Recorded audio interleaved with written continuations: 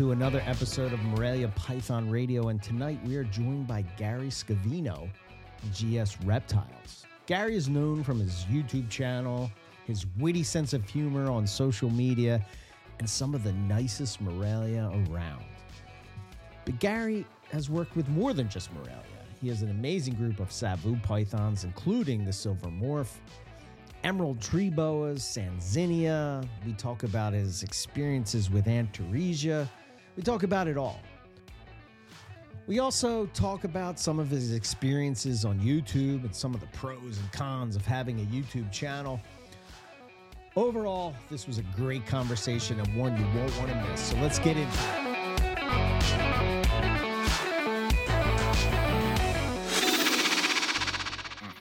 Stretch it out before we start. Listen. I'm not as young or as limber as I once was before we did these shows. Okay. Now You're that's recording. The intro. God, I hate it when you do that. Welcome to episode 493. We are talking with Gary Scavino of GS Reptiles. But first, Owen, how are you doing? I'm good. I'm good. I hate my white lips. Like I both hate and love them at the same time, but I'm getting very, very good at cutting plexiglass at this point now. Okay. Yeah. Apparently the white lips just really wanted to be like the retics. So the only animals now that have not broken the glass out of those cages are the Timor pythons, which now are quickly becoming my favorite because they haven't cost me money. So where do the white lips go when they break free of their shackles? They're banished to bins until I fix what happened. I mean, like, where did you find them? Oh no, they were in the cage. They were. They never even got out. Yeah, they spiderwebbed the glass, but then they just sat there and watched their handiwork. Yeah, jerks. Gotcha. Just one more way to piss you off. I know. And it wasn't even the psychotic gold ones. It was my very, very calm black-faced female, and she's just like, "Look what I did." It's like, oh, maybe cool. it was a test. If you would have not gotten upset about the glass being broken, they would have laid a clutch. But you did, so they reabsorbed. Wait, no, we're not doing this. Like that is, listen, I already second guessed everything that goes on in my snake room. Don't you dare put that in my head. Very good. Me, but okay. Yeah. Other than that, I'm sitting. No more clutches? Not yet. I'm sitting there and I was doing this today where I'm going around the room and I'm like, you're due soon. You're due soon. You're due soon. Like, so I have this. You ran out of rack room? Not yet. Okay. That's usually the speech you give me. Shit. Not yet. It'll happen. Because like right now I'm at this lull, which is cool because then you kind of get some babies hatch and you can establish them before your next round of babies hatch. Like I don't know how some people like Nick and Ryan and everybody do it where it's just like clutch after clutch after clutch. Like it's just pouring fuel onto the fire. I kind of like it where I can get the early ones kind of established and then I can, fiddle around with the spring breeders that are coming out. So, okay. Yeah. So rhinos will be soon. I think I got my Chinese king rats. I think I got a bunch of stuff. And then the bredli were breeding and I'm like, oh, right. Yeah. You guys. So I'm all over the map. All right, fair enough. Any clutches on your end? No, I'm waiting for diamonds. Diamonds did lock up, so that's good. We'll see. Nothing from the. But now it got cold again, so I give up. Yeah. So yo-yoing. Okay, enough of our. Yeah, nobody wants to hear us. Yeah, nonsense. Let's welcome Gary to the show. Gary, welcome back to NPR. How you doing, man? Hey guys, thanks so much for having me. I am a big fan. I've listened to not all, but most of the shows, and I love them. And appreciate that. Owen always makes me laugh, and I love it. Good. So I'm super pumped to be here. So thank you again for having me. Yeah, absolutely. It's been a while. When was the last time we had Gary on? Was it like season 2 when we really sucked? Like, maybe? I mean, come on. I don't know. It's been a while. I think that Johnny Depp was still happily married. It was. So it was fair enough. Oh no. I think Barack Obama was president. Yeah, all right. So a while ago. Yeah. But so how you been? Yeah, man? we left you to your own devices. I know.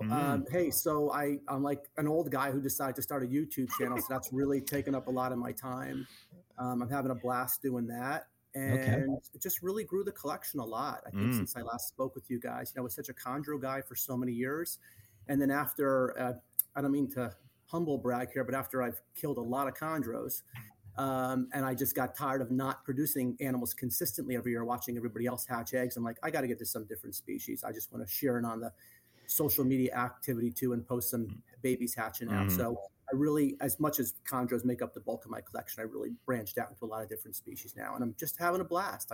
It's just so much fun, and I'm loving it. So nice. I know that when we talked to you, you were kind of dipping into a little bit like pinky toe into the Savu pythons, and that has exploded over here. But what were some of the other stuff that you kind of jumped onto? Yeah, well, I have some northern emeralds now. I was never a boa guy, so I just never got into boas. I love boas. I don't know. I was just always, for whatever reason, I was a python guy. But yeah, I'm keeping, just like yourself, I'm keeping diamond pythons now and some pure jungles, a lot of Savu pythons and the Madagascar tree boas, the Sanzinia. And I did get in and out of some things like Conica sand boas, just because I always loved those. There's certain animals you go to a show, and for whatever reason, you're drawn to them. And just that was me with Conica sand boas. A lot of the Antaresia complex granite. So I tend to breed something, and then I get a little bit bored with it afterwards, and I find myself, okay, I'm going to move this project out and get something else in. But the bulk of my collection is definitely Morelia. It's a bunch of chondros still, and then the Savus and diamonds and Sanzinia and emeralds and jungles and jungle jaguars. They have a lot of the jungle jaguar stuff I'm working on as well. So yeah, and loving it all. So very cool. I think my favorite thing is hashtag Jesus loves diamond integrates. I mean, yeah. So. I can't verify that.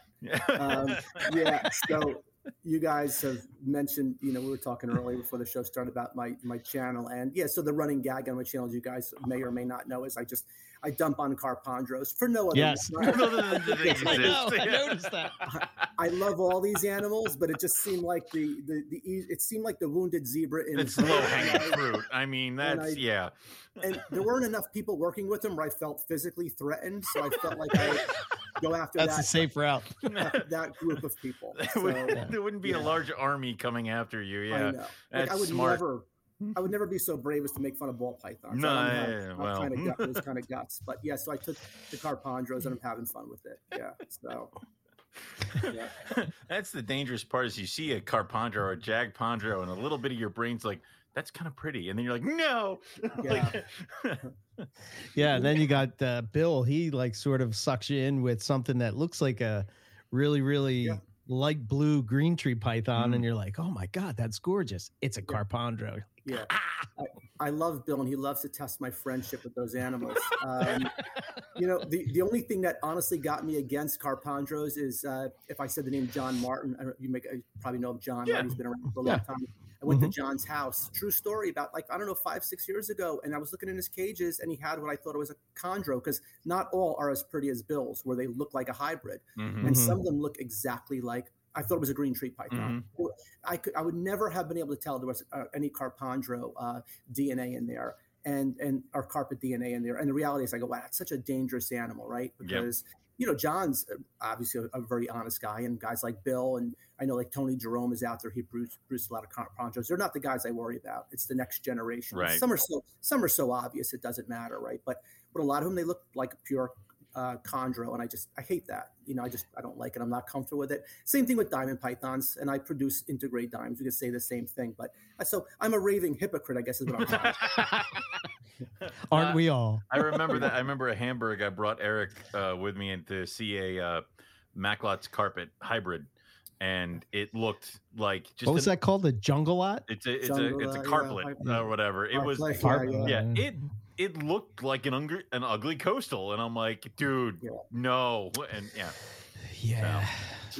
it's not a moral argument for me. Like we're doing something wrong. We're never going to release any of these animals back into the wild. Never. Yes. No. It just comes down to, and the first generation guys don't scare me at all. It's when they pass through several hands, and then suddenly there's a guy breeding chondros 3 generations from now, and there's carpet in there and nobody knows it. It's just Right. that's the only thing that concerns me. But I'm not on a pedestal, believe me. I look at it all very lightheartedly. Mhm. So Yeah, it's just a snake in a box. Yeah, Right? when you get down to it, that's what it is.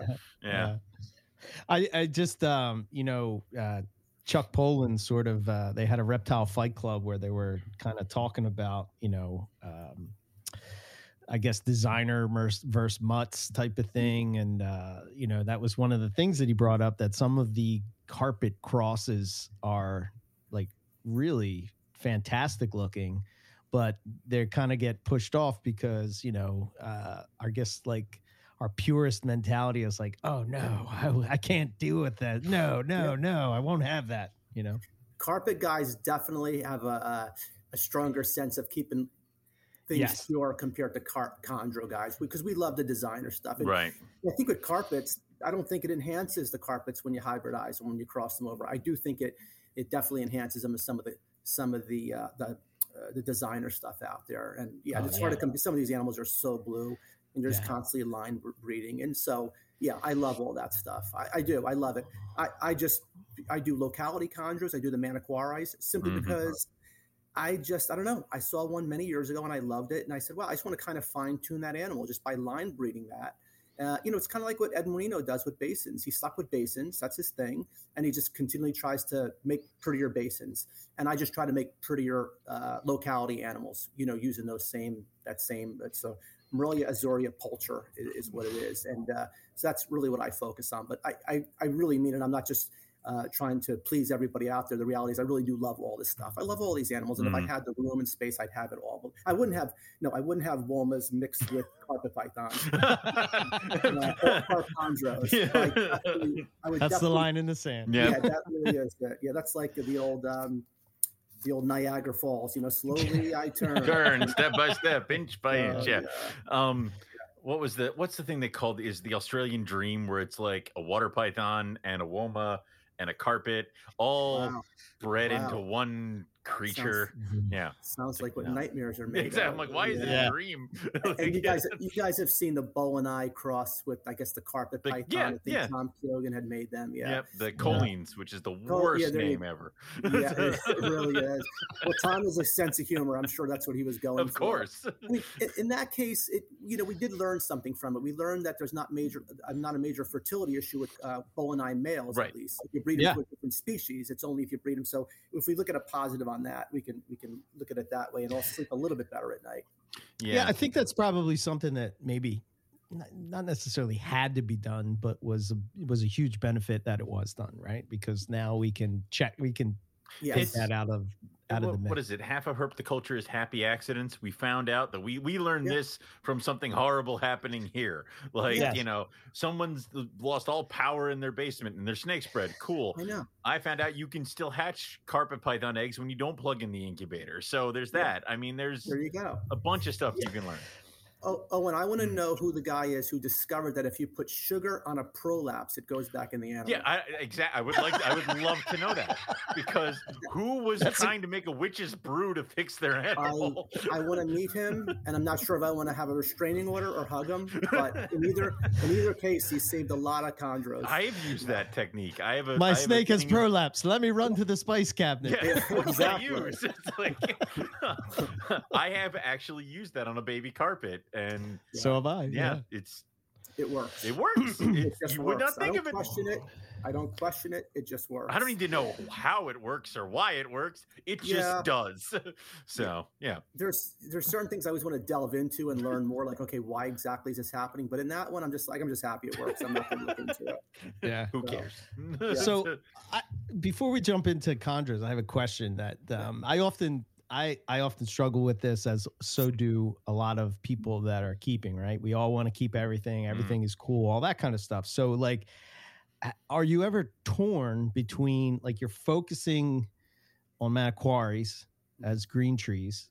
Are you ever torn? Like, I wonder of guys like Ed, and like the works that he has done with basins, and like, is that a driving force to hope that you can produce Manoquaris that are on a level to that one day? And do you ever like get distracted and then sort of put yourself back on track? Is that? Yeah. For whatever reason, Eric, that doesn't happen to me. I wish I had the focus so in lucky. I wish I had the, my daughter's 14, and I always say to her, I'm so, like, I feel really fortunate. Like, all three of us, like, we found our passion with these animals, right? Like, Right. I mean, I could kind of tell you what led me to them, but I don't know why it just resonated with me and stuck with me. And it's the same thing with the chondros. Like, I don't really have, look, I'll tell you, 5-6 years ago, I was losing a lot of animals, and I think due to nidovirus, before we knew what nidovirus was. Right. So I really took, I went from looking at them that, hey, I would really want to refine this Maniquari, and I've really done that. I've really produced some pretty animals I'm really proud of. But I went from wanting to produce some stellar animals to just wanting to really keep them alive, especially after you breed a female. It takes such a toll on a female oh my God, I said carpondra. Oh God. On a female chondro. So yes, my shift has focused from wanting to refine that locality to, I want to keep these damn things alive for generations. Yeah. Because you're closer, I think, to you're definitely younger than me, Eric, but you're closer to my age. But a freaky thing happens when you turn 50. What are you, like 44, 45? 48. 48. Okay. Yeah. Well, you look great. Got a full head of hair. You look great. So I think what happens when I hit 50, it's a weird thing because, it takes, 4 to 5 years to hatch a chondro. And I'm thinking to myself, wow, I have maybe, 3 or 4 more good generations left of me. So I have a lot of that going on too. So, but to answer your original question, no, for whatever reason, I just never get bored with chondros. I just love them so much. Basins, the same thing. Something about those animals, if you ever get a chance to see an adult basin in front of you, I mean, it is like no other animal. And for me, it's on the brink of, it's like going to church for me. I'm telling you, I feel, especially, even though I'm building up the basin collection as we speak. I have one big girl that's at Marshall, has her on breeding loan, but I am telling you, there is such a presence about that animal, and I totally get it. Like chondros are a little different. If I had to choose one animal to keep, I've mentioned this earlier. I mentioned it in YouTube channel that I upset a lot of people because I'm such a chondro head. But if I could only choose one animal to keep, it would be basins. To me, they're just like, they're just nothing like any other animal to me, And I just so aside from just staying focused on chondros, I'll always have chondros. I just will. But unless, of course, I kill them all. But basins is the only animal I could ever see, sharing equal parts of my collection with as a chondros. So when people call you asking to buy you out of the Sanzinia because it's not a basin, there's a price there somewhere, right? Yeah, I probably, Eric. Owen, I'm sorry, but. They're cool too. I just love them. You love all this stuff. I can't. I love green things that hang from branches. I wonder maybe. Well, since we're close in age, right? I wonder if you were influenced by like those TFH books, right? Yeah, sure. And like I think of that with that emerald tree. There's that one picture of that. That we all. It's such a iconic animal is an emerald tree boa, It was our version of that Farrah Fawcett poster for Guys Like Us, right? Yeah. I don't know. If somebody asked me what has it got you into chondros, I don't know, except that I remember I was again with John Martin, and look, I'm really fortunate. Like, you guys are on the East Coast, and and you're too young for this, but there was a place called, we had Hank Molt out here. We had, Jay Jacoby was a trailblazer. Jay had his own reptile store long before people had specialized reptile stores. Martin's Aquarium. And I lived around the corner from Martin's Aquarium when I was a kid. Yeah. And I had a friend named Ernie Eisen, who was a lot older than me, and he just had access for just getting, like, he had baby Sanzinia. I'm talking 30 years ago, I saw baby Sanzinia in this house. And I was just really privy to a lot of these guys. And I got to walk into somebody's collection, and I saw 2 captive bred and born. Now that was really rare back then, green tree pythons. And I'm telling you, from that moment on, I just hooked. I just had to have them. Yeah. Had to have them. Yeah. And so, I mean, even to take that question a little further, I mean, how do you just focus on Maniquaris, right? So for me, right, I'm a carpet python lover. I want them all. I want all the different localities and subspecies and all this stuff. And I find it very hard to sort of be like, that one could go. How do you just drill it down? Walking past the Rubiac. Yeah. I know. Yeah, it's true. The roots are amazing animals, especially the red neonates. Eric, they're just incredible. Yeah. Hey, listen, there's nothing cooler than a high white Aru and a perfectly striped Maruki, which we don't, and the Kofiaus. I love them all. So I'm sorry, I'm going to be dropping names a lot, but I have definitive memories attached to certain names. It was a guy named Dave Prada who owns Komodo Reptile. Yep, Dave's still at Hamburg all the time. Yep. Dave doesn't keep reptiles at all anymore, but he did for a long time. And he got a pair of imported captive hatch babies he got in from D&J Reptile, were the Gorman brothers. They were actually, one was in Long Island, one was in Indonesia, and they had access to some amazing stuff. Anyway, Dave got these animals from them, and they were Maniquari chondros. I had never seen them before, but it was a red neonate. And I saw that animal like, wow, that's the look I love. That I just learned now that's my goal and that's what I want. And just they breed consistently. They, a lot of chondros, especially the designers, you're going to see some outrageous adult designer animals. And then you watch the offspring as they go through the onogenic color change. Unfortunately, not all, but many just never resemble the parents. Mm-hmm. They just don't. However, with localities, especially with the Maniquaris and the Jayas, they tend to mimic their parents. I mean, that phenotype in most cases is identical or better. Not with every locality. For example, we know with high white Arus, Ryan Young's been working on this. We know with high white Arus, you could produce some beautiful babies from really high white animals, and they're typically not as high white as the parents. Right. We are learning, though, through Ryan's efforts that the second generation is getting a far more white. But so Maniquari is almost like a recessive gene with a chondro, in the sense that, those babies are going to strongly resemble the parents, and it's not better. And that just turns me on with that locality. So what are the key characteristics that you would like? What are those characteristics that you're focused on? I love the just really dark triangles along the dorsal, because that black scales as neonates tend to turn blue, and they tend to get a lot of blue coloration in their laterals. The reality is I was producing much nicer Maniquaris a few years ago than I am now. Unfortunately, I lost a lot of my stock with Nido about 5-6 years ago. So I'm holding animals back, and with the ridiculous prices now of all reptiles, chondros especially, and it's so tempting to sell stuff that I just been holding on to all my babies. I've really been hoarding a lot of stuff, and my goal is just to really keep fine-tuning these lines and producing a lot of chondros over the next few years. That's the goal. And holding back, though, is just going to pay dividends later on. Yeah. When you have I've got 12 females, it's just going to be that much better. And that's what it is. And look, we've all been doing this long enough where we did not get into this for the money. It was not about money. We loved it. I don't think I'll ever make back the money I lost in my freezer right now. Oh, hell no.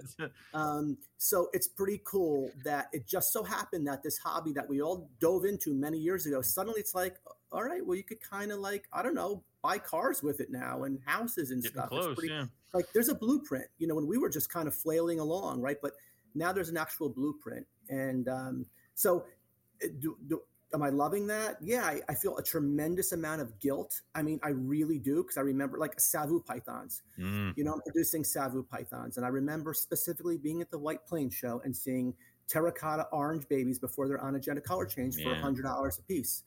And now I'm selling babies for, $1,500 to $2,000 a pair.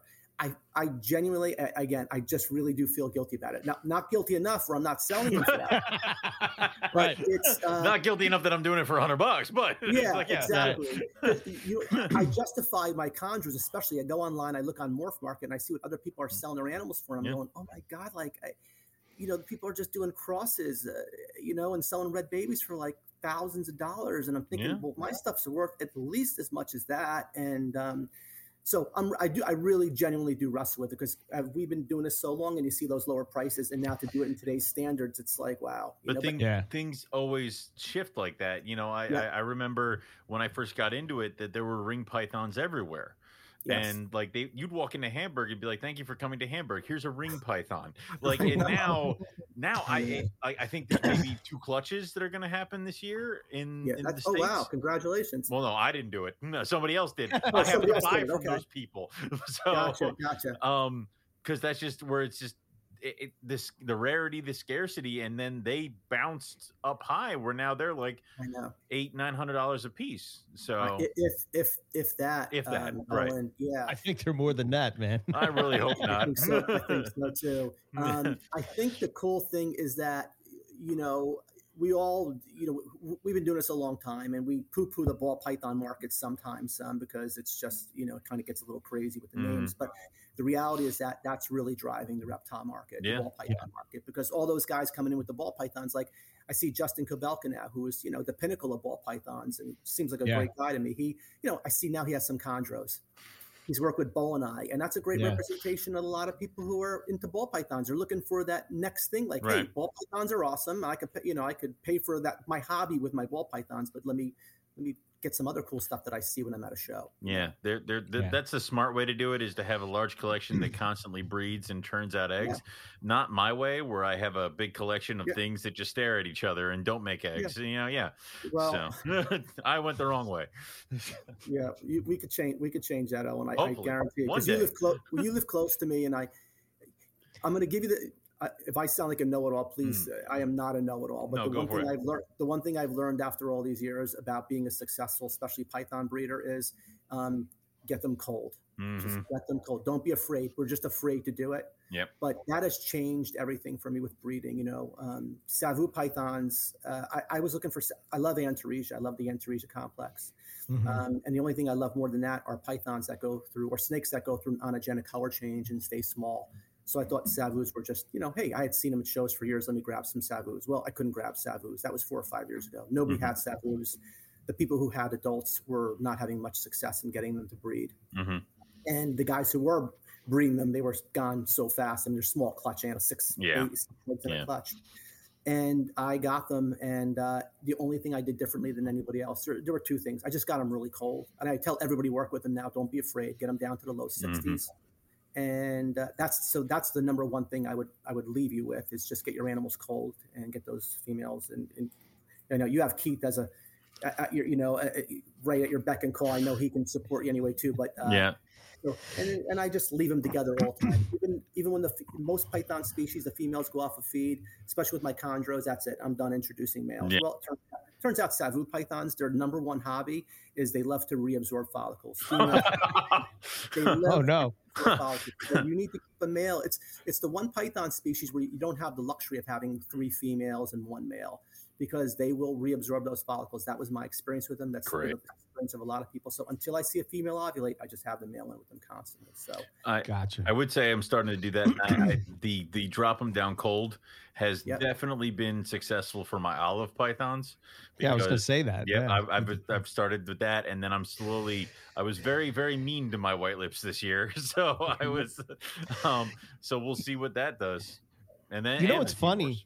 It's funny. I guess from herping, that sort of changed my mind. But like the idea that 60 degrees is cold is kind of weird, right? Because when we were finding jungle carpets, it was 70 degrees. So it's like, I mean, they're out hunting for food and it's 70 degrees. And we're like, oh my God, we can't drop them below 70 degrees. They'll get an RI, die. this and that. And it's like, no. No. And by the way, that's an amazing bucket list what you guys did. I know you guys all went to Oz, and that the Owen Pinelli thing in the jungles, that would be I did go out to Oz, but that was for my honeymoon. So my wife, we were not going to go herping. Right. That would be a dream for me to go out to Oz herping. But at the same time, I know what it takes, and I've seen the videos with the flies, and I just don't know if I'm cut out for it anymore. I'll tell you the truth. How Rob did it without like a fly net, because I don't know. Rob, Eric, He's a and robot. I had nets, and we were still dying. And he was just muscling through, and we're like, "What is wrong with you, dude?" Like, And I bet if you asked him, he probably was like, "I didn't even really probably notice." Rob is so hardcore; he probably didn't even notice the flies. It's just he's so tuned into what he's looking for, and he's so astute with that stuff. And he just told me to man up, man. He calls him the pit bull because he just is on it, and he's yeah. So with the let's since we brought up Savus, let's talk about Savus. So are they? I've heard, we've talked to Ryan, I've talked to some other people. Are they sort of out of season are they more of a springtime breeder as far as breeding them goes? I would call them an early spring, late winter breeder. I don't even start pairing my animals up until February. Typically I'm pairing other stuff up until December. And they may go different times of the year. I can, but according to our temps where we are on the East Coast, yes, I've had a lot of success waiting till like February 1st and just getting them, and I'm starting to warm them up towards the end of January.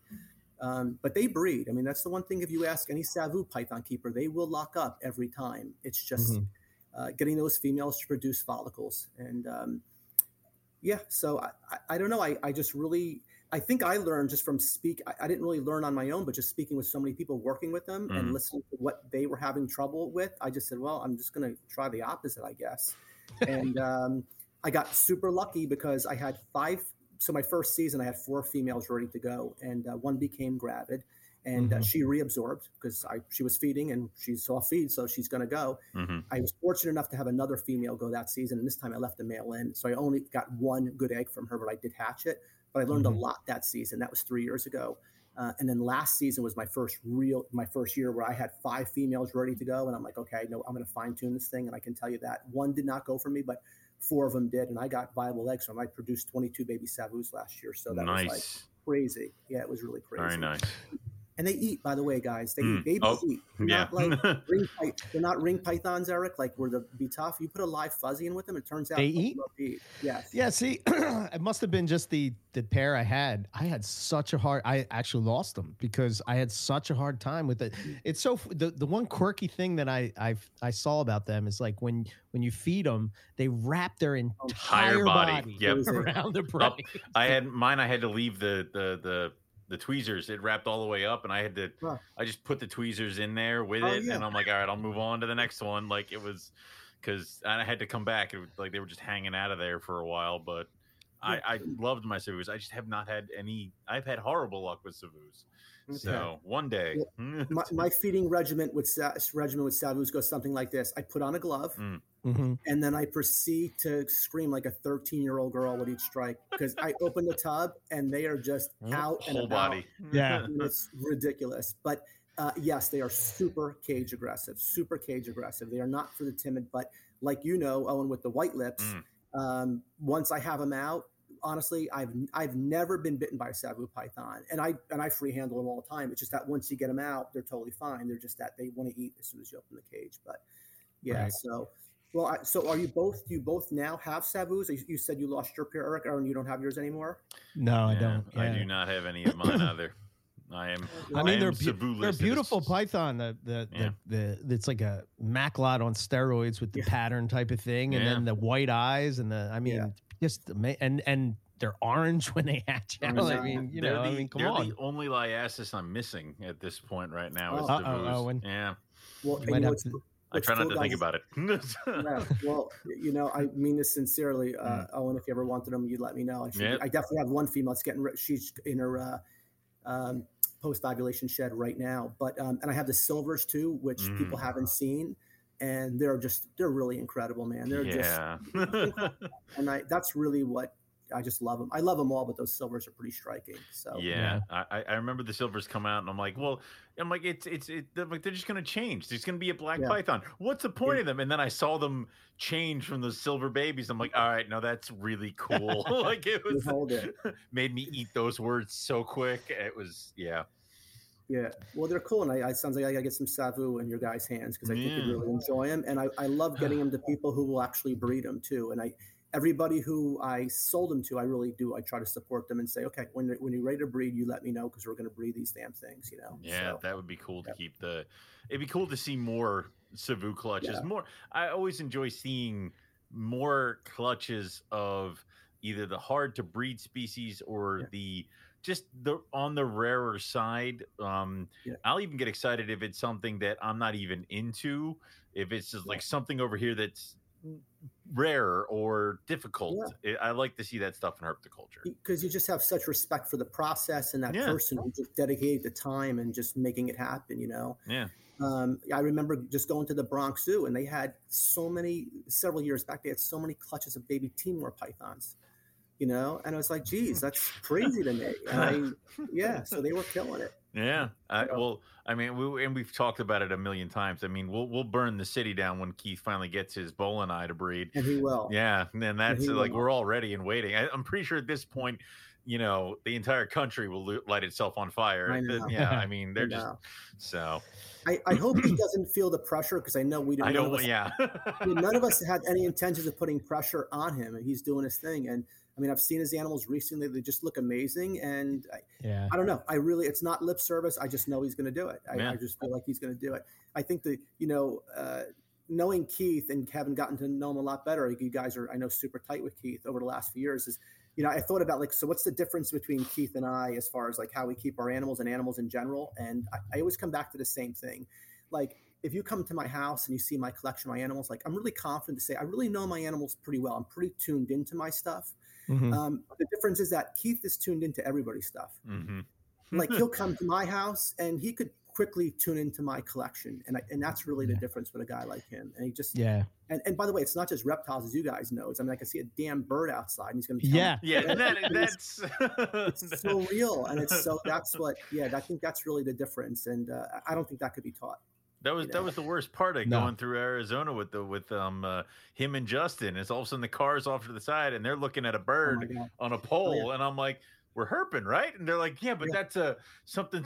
I'm like, all right. You're going to learn something if you hang with those guys. You can't help Ryan Young, I'm going to throw into that too. Like, Ryan doesn't have any ultrasound equipment, nothing, and nothing's a big deal. And it's because he just reads those animals, So yeah, we're lucky we have those brains in the herpetoculture. So that's such an art, a talent. It is just to be like, I it's funny that you bring that up, because when we were on this last Herpin trip, it was Justin, Chuck, and Rob. And I was saying to them, like, I wish that my brain worked the same way that your guys' brains work. Like, you're just like, it's like they somehow see nature. I think of like they have like these Terminator eyes or something, and like all this data going down, just flashing by as like they're like looking at the environment, and like I don't know. It impresses me. And Keith has that same thing, Oh, absolutely. I like to think, Eric, that we have our own strengths. Like, I could watch The Real Housewives, and I can tell you any of the housewives' name when the show's over. Like, I don't think Keith can do that. I don't think he can. I can play guitar, I got that. That's amazing. That is that's a major talent. So you just got to find your own strengths and weaknesses. Not to go off on a tangent, but along those lines, I just set up. I've had fish tanks my whole life. And I just set up. Keith was here with Teresa, and I bought a new discus tank, which is I'm getting going now, and there's a sump pump on it, right? Because everybody's doing sump pump now. That's the way. It's not for salt anymore. Everybody's doing it. And I am telling you, I am so intimidated by this filter. My mind doesn't work this way. It has a UV light on the bottom of it. I am ready to get rid of the whole damn thing. And people tried. It's like you might as well explain Bitcoin to me. I just can't comprehend it, how it all works and what this happens. So our minds just don't work that way. It doesn't mean we're not intelligent in our own right. Sure. That sounds good to say that out loud. I've never heard that out loud before. Sadly, it's in my own voice. I've never heard anybody else say it, but I like to just think that we have our own set of talents. So I would not be able to handle some of the fish. Seem to be in their own little world that I don't think I could ever walk into and feel confident doing, like some of those big fish tanks, saltwater tanks. No, I'd be no. Ooh, yeah. It's a challenge. It's okay. So one of the things that I hear about you a lot, Gary, is that you are very good, very, very good at getting baby chondros going. Yeah, that is my Give gift us of life. one. Yeah, there you go. See, that's it. There we go. We found it. That's the one thing I am good at. It's the truth. I'm a decent father. I'm an okay husband. I can get baby chondros. Baby chondros, right in there. Yes. What's one trick that you use to get them going that you would tell the listeners? One trick. I think the one trick I could tell people is that I no longer give them enough time to die. If they don't eat after within the first 2 to 3 weeks, I'm going to start force feeding. Okay. I'm going to start force feeding. There's very little room for error with chondro eggs and with baby chondros, and that's really the difference between those animals. We're not. People love to say chondro elitist. They're not chondro elitist. Chondros are their eggs are no more difficult to hatch than any other species, but there's far less room for error just given their size. Right. And with the babies, there's just far less room for error given their size. Like, I hatch diamond pythons, and if it doesn't eat for 3 months, that's okay. I don't care. It's a baby. It doesn't lose any weight. Yeah, it'll be right. fine. Baby chondros crash and burn really fast. If you don't have food in that animal within probably 3 to 4 weeks, now you're just trying to get even. That's where we're at. So that's the one piece of advice. Yeah. Okay. Yeah. So are you doing like a pink head? Yeah, or So tail. I start with a pinky head. Right? Okay. I start because it's great with a pinky head because you can literally just put it right in the baby chondro's mouth and it's going to eat it. It can't dislodge it from its mouth. But we used to think that we could sustain a baby chondro on a pinky head for a couple months until it starts eating on its own. We now know you just simply can't do that. You could sustain it for probably 3 to 4 weeks, and that's feeding it every 4 or 5 days, maybe longer than that. But after, that 4 or 5 week period, it will start to go downhill. So what I do is I feed a pinky head, and then I try feeding it normally from tongues, a whole pinky it doesn't eat. I'll do 3, maybe 4 pinky heads over the course of maybe 2 weeks. I mean, it's short intervals. And then I'm going right to day old pinky mice because I need a full source of nutrition, and I'm not going to let these babies die. And I got to tell you, if you do that, they won't die. They will eventually eat. They do. You just got to wait them out. Yeah. And, I always stress to people as well. It's not like baby chondros are not good feeders. Sometimes the worst feeder in a clutch might be the best feeder in the wild. I mean, if you threw that baby a little gecko or a frog, it's going to eat. Right. It's going to eat, Yeah. So, so that's my one trick is, I force feed quickly, and I do maybe at most 3 to 4 pinky heads, and then I'm going to full size pinky mice. So, okay. Yeah. All right. Cool. And then let's talk a little bit about diamond pythons. Okay. Huge fan of diamond pythons. You have this diamond python that I would probably give a pinky stab somebody for. Okay. It's I actually did stab somebody for her. Good. We can edit this out. That'd be great. So what's the story with that animal? And I don't know if you've seen it, but I'm going to share it. I think I have. I think I know which one you're talking about. I got that female from David Haston, who David is pretty well known with jungle carpets. Yeah. Yeah. And no kidding. Yeah. So David, just for whatever reason, decided to part with her. And we refer to it as the Gothenburg zoo line. I've since done some digging and spoke to some people, and I've learned that really the Gothenburg zoo line really doesn't exist. I used to say it was Gothenburg, Germany, but there is no, turns out there's no Gothenburg zoo in Germany. There's a Gothenburg zoo. I believe it's in Sweden, but I don't think they ever had any of their own lines. So the truth is, I really don't know the lineage on that animal. Okay. And I think that's the problem with diamonds in general. I love diamond pythons. I mean, they're absolutely awesome. I actually just picked up another pair this week from Greg Heim produced. And I think the confusion comes in, we always say there's 4 proven lines of diamond pythons: the Gary Val line, the San Diego Zoo line, I think it's KZ Lasik line, and the Riverbanks Zoo. Riverbank, yeah. Right? But I've learned from speaking with Joshua Easter, who's my resident subject matter expert, all things diamond pythons. We've learned that the Riverbank Zoo line came out of, I think, the Perth Zoo in Australia, and they were really inbred, and that line really doesn't even exist in the States anymore. Okay. I have one. What's that? I have one.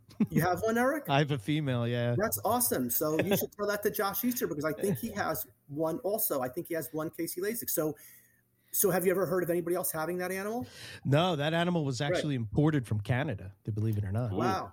Hopefully Josh's is a boy. Otherwise, I mean, that would suck. So Josh either has a Riverbank Zoo stock or a KZ Lasik, but I know he has one off on one of those. So those are the 2 lines that just don't pop up anywhere. People can't seem to locate them. Every other line we find is Gary Val line and San Diego Zoo line, or some combination of them. I don't even know of any. Like I said, I'm sure if you spoke to Josh, he's going to know, or Nick. They're going to know who exactly has pure lineages. But other than that, guys, I think everything is just mixed up. It just is. Everything is. If you look at you get a husbandry card from anybody with breeding diamonds, it's always going to say SDZ, San Diego Zoo, and GV for Gary Val. Yeah. And then they have some other stuff. I think there's Cypress Creek. There's a Cypress, but that's up for discussion, whether that's legit or not. If you talk to Dave, I'm sorry because I keep dropping names, but like Dave Sutton is a guy who, diamond python guy. He's produced probably more diamond pythons in the U.S. than anybody else. He produced like the first, what we call the reduced patterns and the Stardust. Yeah. And Dave will tell you there's a Cypress Creek line. You talk to other diamond aficionados, their heads explode if you mention Cypress. There's a Geb Bailey line as well, so there's these variation of lines, but I don't know whether they're out there or not, and I'm not challenging anybody. That's above my pay grade, but I just see from my experience that everything seems to have either Gary Val or San Diego Zoo zoo stuff, so zoo line. Sometimes I struggle with the purity thing of it. Like it seems like in the carpet python world, the diamond python group is probably the most intense that I've found about lineage and like if it's like even questionable, they're like, "Get out of my room," you know. They're angry little elves. Yeah. Yes, I agree. But you know, I don't know. I guess sometimes what is that thing in us that, at least in me, that I have to have the actual animal? Like, I think it's the actual animal from the wild. Like, this has to be a representation, because I do have one diamond python cross, and it's a wonderful animal. Yeah. I mean, the average person would look at it and say, "Oh, that's a diamond python." You know, I can see the difference, but you know, I don't know. What's your thoughts with that? Do you struggle with that at all? I think and again, I keep going back to our age, but think of all of our knowledge came from books back then. There was no internet, and everything in the book was a pure animal. Mm-hmm. Yeah, we only saw representation of wild types. We've never seen hybrids before in books because we weren't privy to that. Yeah, and I think that's indoctrined in us, and that's what we want to duplicate in our collections. So. Yeah, that's a good point. Yeah. Because I was watching this thing the other day about plants, right? So I've sort of like dipping my toe into the plant world, and my wife has she's like landscaping out back, and she bought these plants. So we were watching a little YouTube thing on it, and the guy that was talking about this species. It's like every species that they had was hybridized, and they were like, "This is great. This plant will grow in this environment, and it's been hybridized to do that, and it only gets this big and that." And it's just so funny how, like, when you go from one group of animals or living things or whatever, it's like you can't do it, and then another group is like, "Oh yeah." Some fully embrace it, plants, and then also everything poodle that is now with a dog. Yeah, it's like, it's so true. Yeah, it's so true. A lot of it may have to do with too. And again, we're thinking out loud here. I think because with diamonds, think about it, such a closed group. We can no longer import them, and so we got to really cherish, like a Dumeral's boa, right? We got to cherish what we have, or anything from Madagascar. With carpets, we can bring in carpets. From my understanding, we'd still bring in Papua New Guinea stuff, or Papuans. What do we call them now? I'm sorry, guys. Papuans, Papuans, whatever makes your mouth feel good. I think it'll change sometime real soon, but yes, but right now it's Papuan carpets. We could still bring them in. We're not bringing in diamond pythons or Dumerals. So I think the guys in those groups where you can't, those animals, I think they're just a little more touchy. Sure, it's and understandable. Where it almost feels like we want to protect the purity of it in case because we don't ever want to get to a point where there are no pure diamonds because we bred them to everything else. I don't really have a problem with somebody taking their male diamond and throwing it to a jungle jaguar. Cool. But maybe have a female diamond that you can breed them to at the same time or something like that. Like, there's and I don't understand why we always seem to just have our lanes and feel that we can't spread out a little bit and do the two things at the same time. So and it's so true. And I told you earlier, like, I'm the biggest hypocrite because you put a diamond python to a really nice jungle and make diamond jungle crosses, like, whoa, awesome, I love him. You do a carpet to a carpenter. I'm like, what the hell is wrong with you? Why would you do this? You eating glue as a child? What is going on? I need an answer.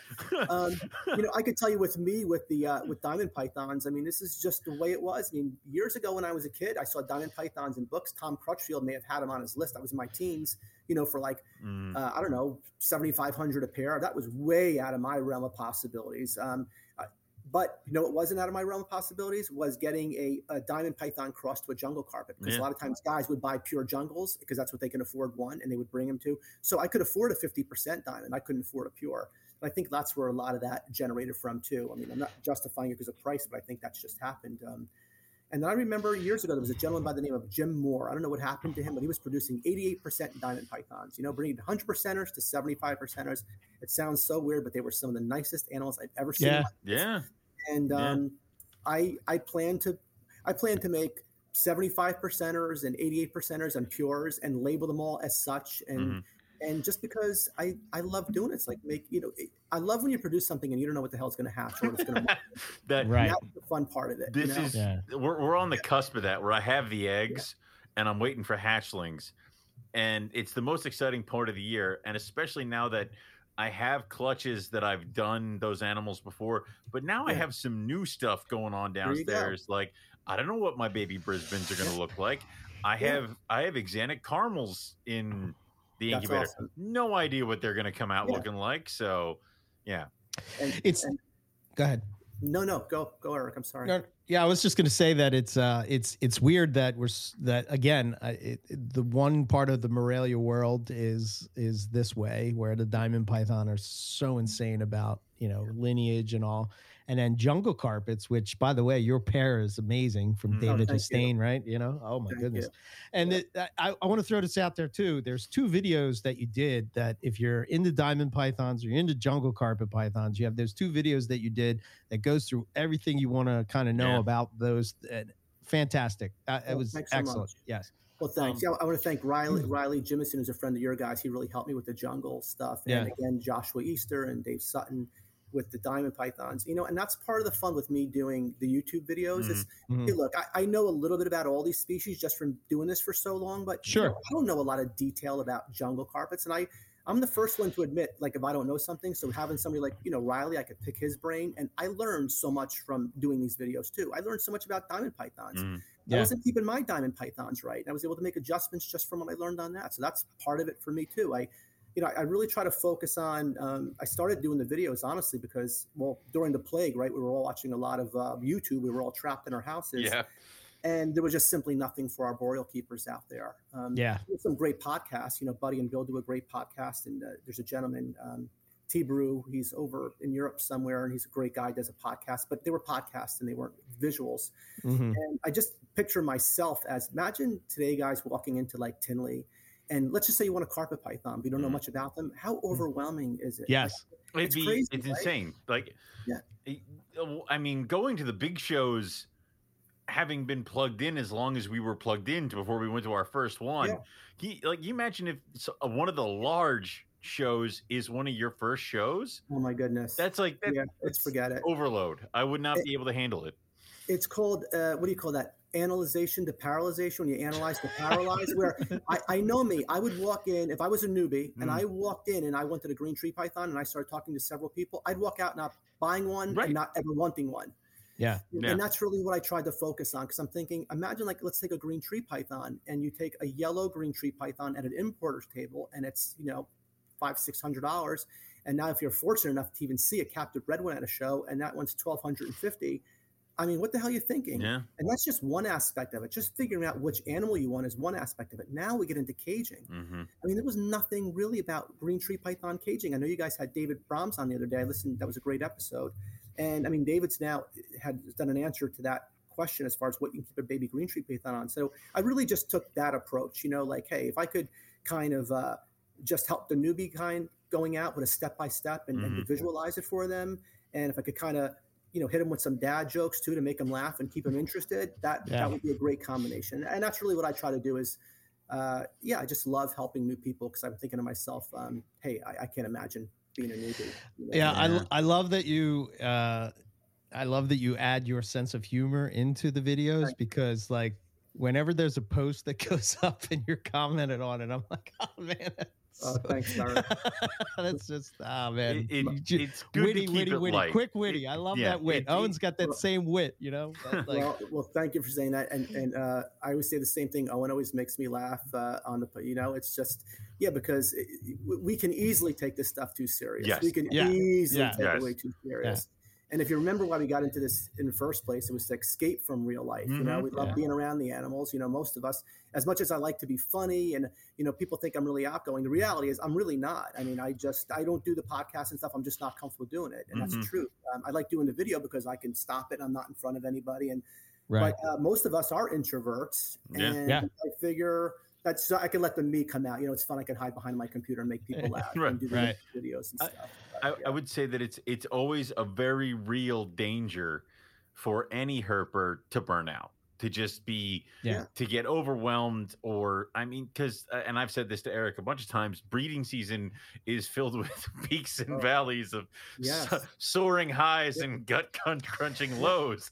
And if you get too many gut punches in a season, you can burn out. And you need that where you can plug in and have fun with like-minded people and laugh about some stuff. And there have been a couple times where somebody calls us, me and Eric, and he's like, hey, one of our friends who lives local, and it's like, we got to have a cookout, we got to hang out, have some beers, and do whatever, because they're feeling kind of like their season's kicking their ass. They had like 6 or 7 slug clutches. So yeah, I get that, and that's why you kind of need that support system. So if you have videos that somebody can watch, figure out what they should be doing reptile wise, and then every once in a while just take the edge off of some of this stuff.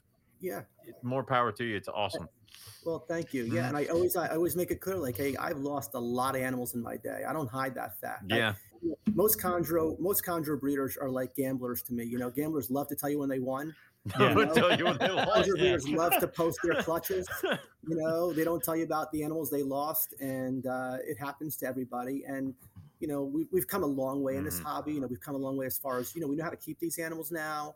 And for the most part, we know how to breed these animals and hatch eggs. I think the one place we all need to learn a tremendous amount yet is with when the animal becomes sick, you know, when it becomes ill. That's I think where the shortcoming is. And I'm really counting on the next generation of herpiculturists coming up to really, you know, focus on that, and habitats too. You know, to make stuff more, you know, quote unquote, we'll use the bioactive word and make it more pretty, you know, just to make more stuff pretty and get them out of the box. I think I think it's got to be the illness part first and then habitat. But yeah, I think we've come a long way in a short period of time. I mean, I've been doing this that long. If you think about it, right? Relatively speaking.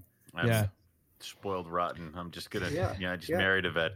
So well, that's awesome. Oh, that's awesome. That's great. Spoiled rotten I am. So the guy I do a podcast married a vet, so I'm not good too. No, she's mine. Get out of here. Damn it.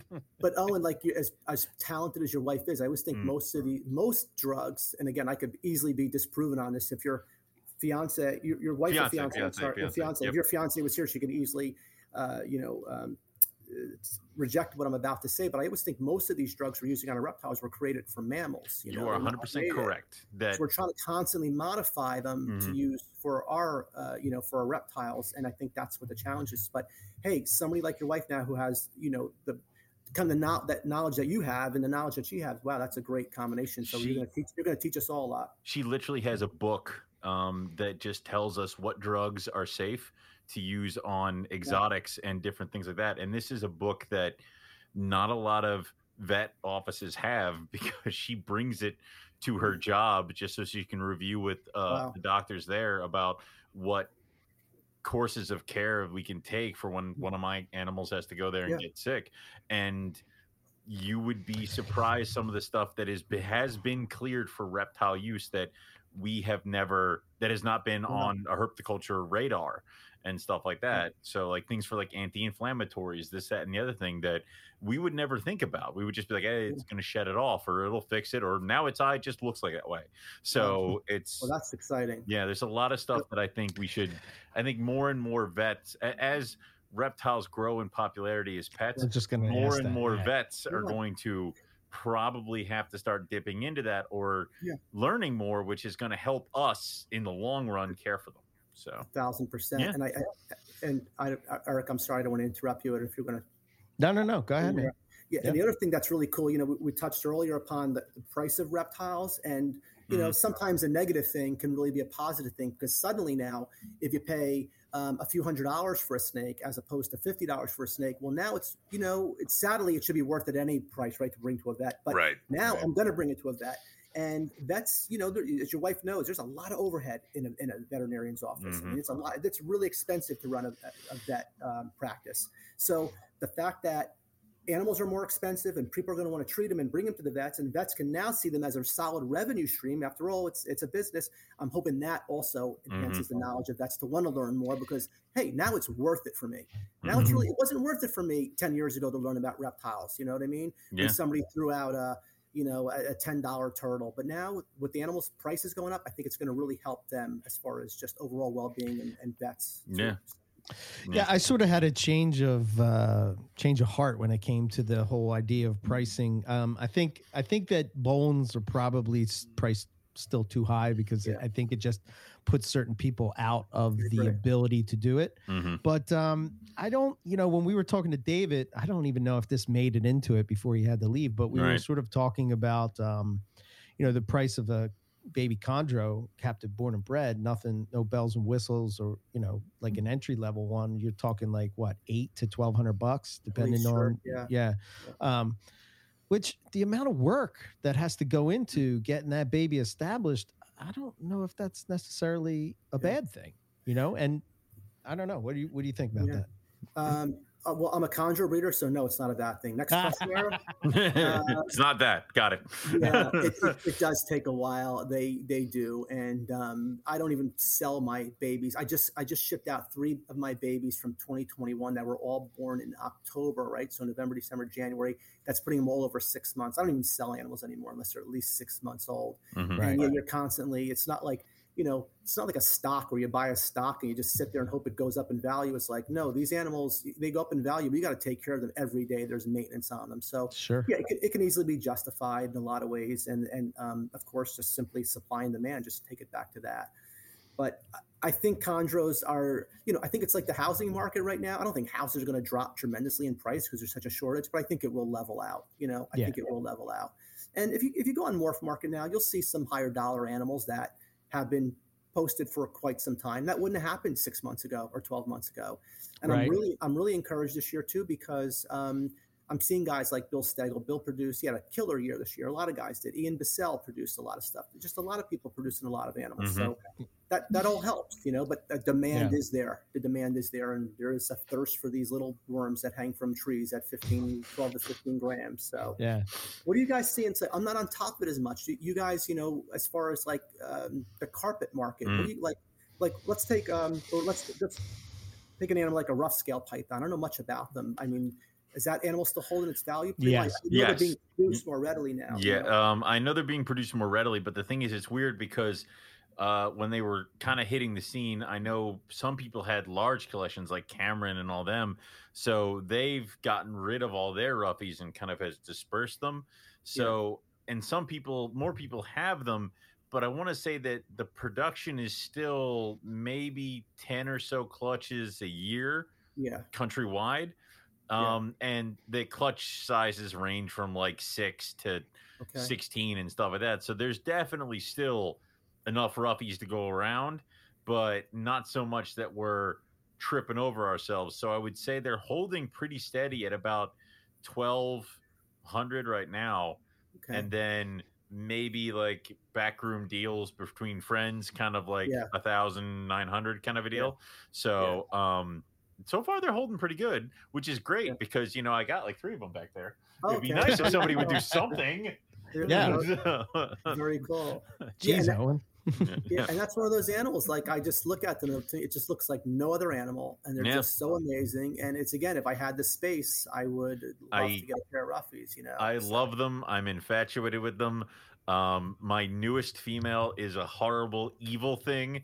Okay. And it is bit How are they in general, though? Is that she is the first one I've ever met. Like it is. Okay. And the fact that she is what she is, I let her get way too close because I'm like, it's a rough scale and I love you. And then it's like on my neck. It's like, okay, all right, that's not good. Surprise. But I love them. And people make fun of me because it's like, I'm like, I'll never have chondros. But they're like, you got green tree pythons. I'm like, first off, that is a rock chondro. All right. There is a difference. It doesn't sit on a branch. It lays on a ledge. Like that's point well taken. Yeah. But they're really cool. I am very, very happy with mine. I'll never not have them in my collection. I have a trio right now, and I'm hoping that in the next couple of years that grows into a small army because same thing with you with your Manokwari. It's like I'm going to produce a clutch.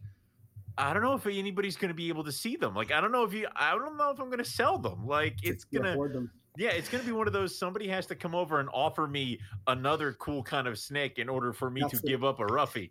And that's That's the truth. That's what it comes down to. I mean, hey, look, we all need money, but a lot of these animals we can't replace. Once you sell them, you can replace them. However, you can tempt me with another animal. That's how it works. I mean, what was it? I gave Keith a rhino rat because now I'm like, you're gonna have something I want later on. Like it's so true. You remember that. You remember that. Yeah. And we're just addicts. I mean, we really are. We're just thinking the next thing, and that's crazy. I think for I think probably for all of us here, like I think the rough scale has a little bit of that mystique because of the story behind it. Yeah. And I guess at first I was, when I first saw yours, Owen, I was like, yeah, they're cool, and I'll have them one day. And then when I got them, I was like, oh, I get this. Okay. All right. I totally get this. Yeah. All right. All right. Owen was right. Thank you. Okay, Owen wasn't just a raving lunatic. Yeah. How long have they been in the country, actually, guys? I think the first, was it Terry over at the Reptile Gardens. Yeah. Terry has those. I freaked out when they came into the country. That was amazing to me. That was just amazing to me. I want to say Terry got them at the Reptile Gardens, and the LA Zoo got them as well as part of their collection. And then those were the only ones in the country for a while, and that was just zoological stuff. Then Cameron started getting them with importations, and then that's when it started kind of free flowing out of that, because and that was one of those things where we never thought it was that they were going to be accessible because they were in the zoos, and we're like, all right, well, eventually, yes, in like 20 years they will trickle down to us. And then having them come over with Cameron kind of busted the whole thing open. But I want to say they have not been like accessible. I got my first pair. Oh God, I got my two boys. When did I move out here? It was like 7-8 years ago. 2013, maybe. Yeah, maybe? I got my first 14? boys. Yeah, 14. Wow. Yeah, I traded some super caramels and stuff, and I got two boys. And like everybody's like, "You're not gonna be able to breed them." I'm like, I don't care. Like it was. It's so true. Yeah. I'm sorry, go ahead, Eric. No. Go ahead. Yeah, go ahead. I was going to say, no, we all have those animals that we're just not going to be able to breed for whatever reason or another, and they're just sitting in my room as pets, and I'm okay with that. Yeah. I just got pygmy pythons from Justin, and I love them too, Eric. I love. He has some like. I went over to Eric's and I went through all the Antaresia that are in his little rack, and I'm like, all right, these things are cool. I can't, but I had to like run. I have quite the Antaresia army, and I got to be honest, I'm not really. I don't care. I mean, I want to breed them, but I mean, it's not like. I just love keeping them. I got Eastern stems. I got two different localities of Western stems. I got Cape York spotteds. I get regular spotteds, granites, pygmies. I think I love the granites. Children. They're good. Look, I think we all get to a point where we end up breeding the animals for our own benefit, and then we let everybody else pick over our leavings. Like it's just like, you can buy this. I don't want it. Like you know it's bad, and we've all done this. Literally hit an animal like years ago. Hit an animal before somebody was coming over to look, because I don't want them to compare them to the ones that I'm holding back.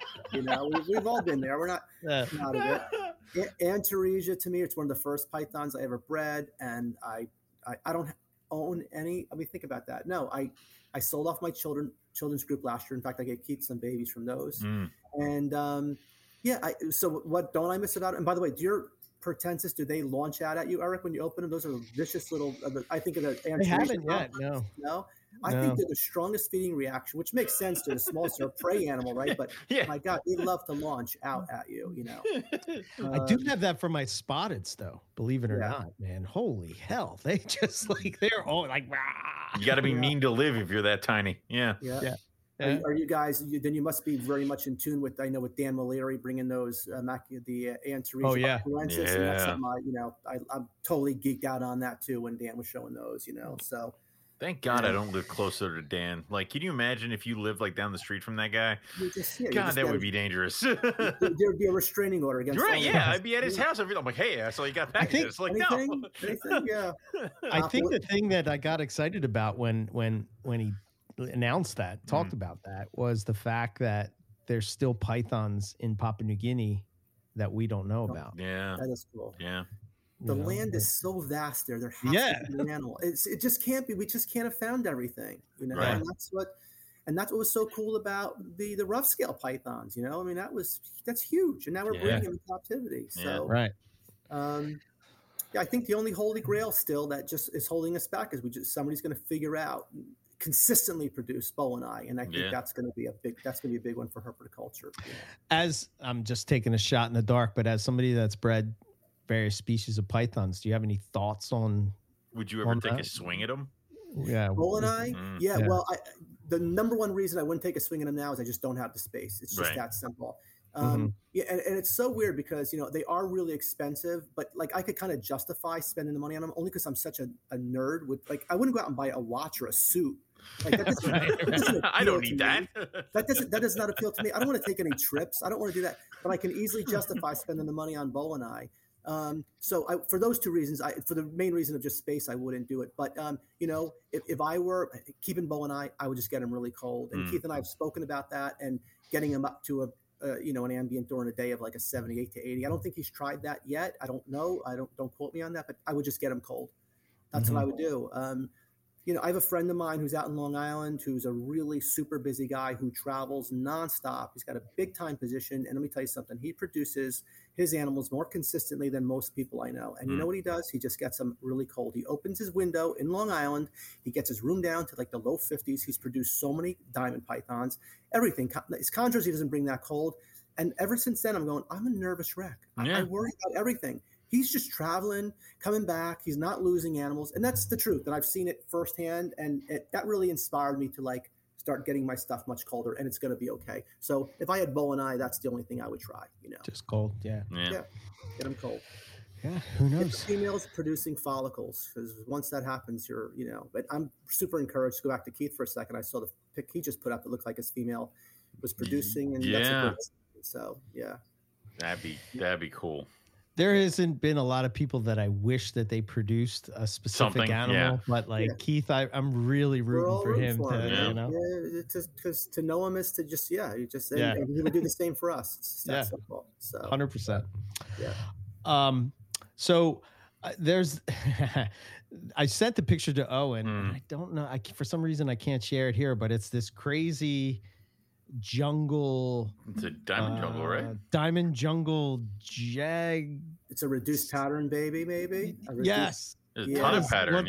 Holy hell! See, I mean, think that one. If the template was okay, it might be in Nick's upcoming book because he had asked me for a picture of the animal. We'll see if hopefully it works out. So that's just a jaguar, you know, a diamond jungle jaguar, but produced back to a reduced pattern. So theoretically, it's a reduced pattern diamond jungle jaguar. Okay. It's as pretty as it looks in person, I promise you. Its mother's pretty ridiculous, and it's just getting brighter and brighter yellow. And all the babies. It makes total sense about the reduced pattern because I can see it now because the pattern is missing on the bottom. And the cool thing about it actually is the mother that produced that animal. She was the product of a beautiful bright yellow gamma, you know, diamond, a typical jaguar, you know, as bright as they come, to a pure reduced pattern diamond, right? So that's what the mother's lineage is on. So then I just bred her back to another, what we call a stardust diamond. I think that's the technical term. It's the really reduced pattern, almost to a stripe to it. Okay. And so I got some really funky stuff from that. And what I'm really pumped about is that same female who produced that animal, I repeated that pairing. I only got 5 babies last year, and she's gravid right now. And I think there's like probably like 14 to 16 follicles. And I did my diamond python male differently this year than I did last year. I didn't give him any belly heat whatsoever to increase sperm count. And so, hey, we'll see what happens with that. But I'm really pumped for that. Yeah, that's just a really fun project that I never even counted on. It just kind of happened, and I love it, you know? Yeah. So. Hashtag Jesus love diamond integrity. Yeah. It really does, Eric. Yeah, he's fast, and I thought it was appropriate. Yeah. I love that. Yeah. So YouTube wise, I have this is sort of a question that I find myself in a love-hate relationship with YouTube YouTube reptile world. But you know, do you I guess what responsibility does a YouTuber have for the hobby and how it's perceived to the public? And like, do you ever worry about that? Do you get upset at other people about it? Yeah, yes, to both of those questions. You know, it's weird when you do. See, I don't consider myself a YouTuber. I consider myself as like a hobbyist on YouTube. Yeah. That's how I designate myself. Yeah. So, you know, when you do YouTube, you can, you know, Dave Kaufman and I actually had this conversation in Tinley because, hey, I learn a lot with Dave. I love Dave's channel overall. He does some really cool stuff, you know, he's traveling. I love it. But, I think Dave's channel could be a lot bigger if he wanted to get it a lot bigger. But I think it's a balancing act, right? Do you want the respect of your peers or do you want to really blow up your audience? It's really difficult to do both. I don't judge anybody who does both. It's just, hey, I'm silly in my own right on there, but I watch a lot of the other guys and I just wouldn't be comfortable doing it. And I know I could pump out the videos and I could change my content and really, really dumb it down and stuff. And that's just not the route I chose to go. And I really mean it. Trust me, guys, it's weird, because 10 years ago, I wouldn't have had this conversation with you. I would have been like bad mouth. And then this one's ridiculous. But as I get older, I get more mellow. Just to use names for a second, talk about Brian Barczyk. I've known Brian since I'm 19 years old. I genuinely, and I mean this, I love Brian. I've known him forever. He's just been such a great dude with me. He loves those animals. Nobody's ever going to tell me Brian doesn't love animals, Right. Yeah. And he does. But, do I like it when Brian brings his leucistic alligator to a PetSmart? Do I like when he does? Probably not. I don't watch it. It just rubs me the wrong way. But I so that's the way that's a path he chose to go down that road. Yeah. And, it helps me because I know at the end of the day, Brian loves those animals and I see how he keeps his stuff. So that's how I could justify it. It's just not for me. Right. That's just not what I want to do. I want to walk into a snake show and not have to be like, I don't want to. I'm not implying that Brian or any of those guys sell their souls to the devils, but I just know what I want to do and I don't want to do what works for me. It's a personal. I enjoy our level of exposure because I can walk to a snake show and if I don't say anything, nobody knows who I am. But Keith told me a really cool story. He was here last weekend with my fish tank. He told me a really cool story about you guys. I'm like, that is awesome. He told me when you guys were in Australia going through a reptile park and some girl there. It's like, wait, are you Owen and Eric from? Yeah, it pissed me off. That's pretty awesome, man. That's pretty awesome. Oh my God, crap.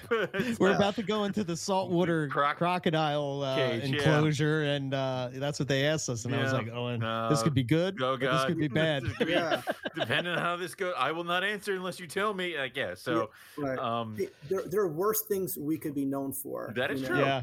But and I see what you're saying about it being a balancing act because let's put it this way. I've had people who I work with in my normal job who are like, have you ever heard of this guy? He owns like a serpentarium. I'm like, Brian Barczyk. Yes, I know who he is. I've talked with him a couple of times. Like, they're like, oh, we really want to go out and see it. I'm like, so there are people who may not really be plugged into reptiles who have seen Brian's stuff and know who he is. So I get you said and he brings a lot of people in. He's brought a lot of kids in, See, the thing that we don't understand at our age is that, we grew up on network television, channel 2, 4, 5, 7, 9 network. People were TV stars, sitcom stars. Right. And not to, not to say that any of us YouTubers are stars, but in the sense that these kids, they're no different than watching TV. When they're watching YouTube, they're like watching TV. Yeah. So it's like a big deal to them. And they're, and it's a pretty big responsibility. A cool story with Brian. He made me a hero with my daughter the first time I was able to impress her, I think in her 14 years of life. She's a great kid, but it's hard as her dad to impress her. She has no interest in my snakes, but she found Brian on TikTok. She has a big TikTok following. And I told her I know him. And I said, Kate, if you send him a message, and he got back to her, he's like, oh yeah, I know your dad. Tell your dad. And oh my God, guys, I had just given her bone marrow. I mean, she was so excited. So, that's the fun part of it. But look, let's talk about it realistically on a marketing aspect too. Like, let's, look, do I make money on YouTube? Yeah, I make tens of dollars on my YouTube channel. I'm 100 air on YouTube. I'm 100 air. But what's really cool about it is that, hey, anybody who's been doing this for a long time, they know Eric and they know Owen and they know me, and we've been doing this and we have great reputations. But the people that we know are being quickly outnumbered by the people we do not know. True. Yeah. And at the end of the day, I have a regular job like most of us do. And my dream, like, all of us, is like, I want to stop doing that very soon and just do my, really focus on the animals full time. And I need to sell animals. Now it's great. I mean, anybody could sell animals, right? The market's crazy and you have nice stuff with a good reputation, you're going to be able to sell your animals. Without even trying. Yeah. So, I mean, if I can kind of educate people, have fun. And by the way, I do love doing it. I'd be lying if I didn't tell you. I really do enjoy doing it. It's a time suck, and I really do try to prepare content. I don't just wing it. But look, at the end of the day, I want to be able to, if I produce a bunch of really pretty jungle carpets, I got to compete with the other guys who they all know from wherever, because I don't go to a lot of shows. I don't do a lot of social events. I just don't, so that aspect of it too, but, to be realistic about it. So, yeah. And it's one of those things you have to any way you can draw attention to yourself in a positive light, more power to you. And who knows, like, you just by, I was bored and one of my snakes looked really good the other day and I took a shot of it and threw it on my Instagram. It sold 10 minutes later. Caramel Jag? Yeah. That's awesome. And that's just I'm like, look at this thing, and nobody's like, is it available? I'm like, it is. Like, and if you can find your little niche in that world where you can draw people to yourself, and this is the world of social media where you can be anywhere, at anybody's fingertips at any time. Yeah, so. and you guys won't say it, but I will. But like Morelia Python Radio, you guys are true OGs. I mean, I think you're one of the first reptile podcasts out there. People, you said people may not know your face because it's more of a podcast. I would tend to doubt that at a reptile show. I think people would know you guys, but yeah, people recognize me first from me talking, and then they kind of look me out, and they're like, I'm like, all right, yeah. Whatever it is, the bottom line is, hey, listen, you do good work, and people want to buy from you. They want to support you, and that's that's the way it should be, And I think that the two things about YouTube that surprised me the most is that, first off, I get, for lack of a better word, like truly positive messages almost on a daily basis. The videos are really starting to really kind of get some legs now. And I just get a lot. And because what happens when you go on Facebook and stuff, the really nice people who are supportive, they're not the people posting. And you tend to think the whole reptile world is like that. And the reality is, just like in the real world, most people really are nice and they're appreciative and supportive. So you get all that positive feedback, that affirmation, which, hey, I'm like anybody else. I love hearing that. That makes me feel good and I love it. On a negative side, I do get a lot of messages. And when I say a lot, guys, I'm not exaggerating. I would minimally 3 and as much as 15 plus a day, especially when a new video comes out. And they all start the same way. Hey, Gary, I have a quick question for you. And it's like, it's a long thing. And it's like, I want to get back to everybody. I'm not comfortable not responding to people, but at this point, I just can't. Right. I mean, I can't. And I have a wife and I have a family and a business, and I'd be divorced if I was answering everybody. So it's like, it's like, you know what, dude, I was so nice. And I told you how much I like your channel and you're not even getting back to me. And it's like, oh my God, I'm putting so much time into that's my helping the community. Yeah. I'm putting time into these videos, but people don't see it that way. They see I'm supporting you. So that's the downside. The positives have definitely outweighed the negatives, but there is definitely that negative aspect to it. Yeah, we can relate to that. And as far as like, we'll do a show on, we've done it for the past 11 years, breeding pythons, right? Every November. People, what show do you want us to put on? They're like, how do you breed your pythons? We've done that every year. There's 11 of them. Pick one. I would probably listen to the most current one because we have much more experience, but it's just like, now they want you to, I guess, like type it out or respond to them or whatever. And it's just like, which I can understand. I'm with you. I just don't have the time to do it. I can understand the want to have that, because like Eric and I have said it a million times. I learned how to breed my snakes is because Will Leary wrote up an article for Reptiles Magazine on how to breed his carpet pythons. And I memorized that. But now, of course, I've added my own flair and changed it, to be honest. If you listen to the year 1 how to breed pythons and then the current how to breed pythons, I bet you they're different. So they're way I get that. I totally get it. But it's like, I don't know. People do want it, and listen, I get it, right? We're not saying anything negative. We get it. It's just it's hard to please everybody, you know?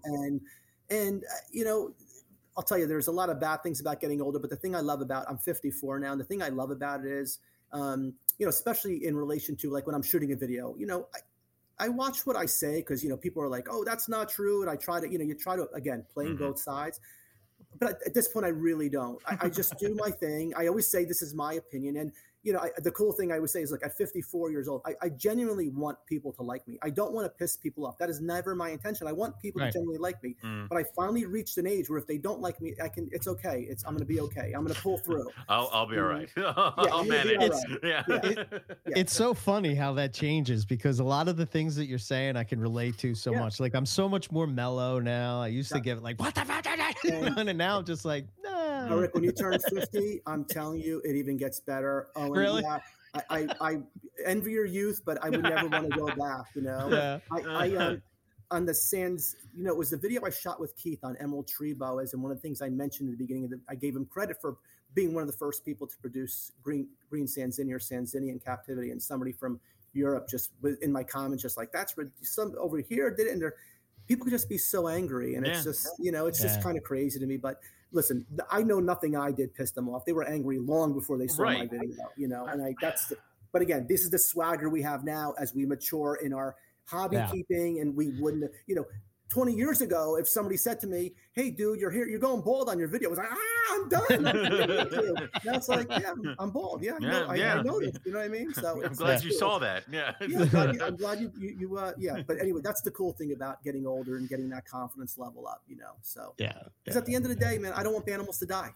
That's why, I just don't want animals to die, right? I mean, I didn't get into this to help people. I mean, I love people in the hobbies, but if I can just tell you one little thing that's going to prevent your animal from dying, I'm happy to do that for you. Right. Yeah, I think that's what drives me with the network and why, we sort of expanded into having other people into the circle and, talk about things that, because honestly, a lot of people would ask us to do a BOA show, and I know absolutely nothing about boas. They're kind of like they would ask us to do a colubrid show, and I'm like, me too. I don't even know the questions to ask. And sometimes you would be there, and I'm asking the wrong question, and then Owen's asking the wrong, and the listeners going, "Why the hell wouldn't you ask that? Why didn't you do this? We didn't know." I'm right there with you guys, by the way. I'm right there with you. I'm not one of the herpers who started out with a corn snake. I love them all. I love all that stuff. I've never kept a colubrid in my life. I mean, I had a couple of the boas, the ones I mentioned, but I don't know anything about boa constrictor. I've never kept them in my life, so I'm right there with you. Actually, so bringing on those people that had, I mean, me and Owen, we know carpet pythons, we know pythons, and it's that's sort of our wheelhouse. So now that those other people are getting an opportunity to sort of, like Keith doing a podcast, I don't know if he would have did it on his own, but I'm sure as hell glad he's doing one because that guy has so much knowledge. And, with him, Warren and Rob, it's just like, oh my God. That's why I like the shows, because there's certain things with herp, like in herp history and stuff like that. There's certain things that I don't want to get lost as herpetoculture keeps steamrolling ahead that I fear we would, and it would come into like, I heard from this guy that this is how they used to do it, and that's not true, or this is how it goes. Like, I love the episodes where we have like Ron St. Pierre on and stuff like that, where it's just like, this is how it went way back in the day, and this is how we did it, and this is where we're at now. So well, the herp history, I think I'm gonna put Rico's episode over on that channel, because there. I think about that. I wish we were better interviewers. In particular, I know.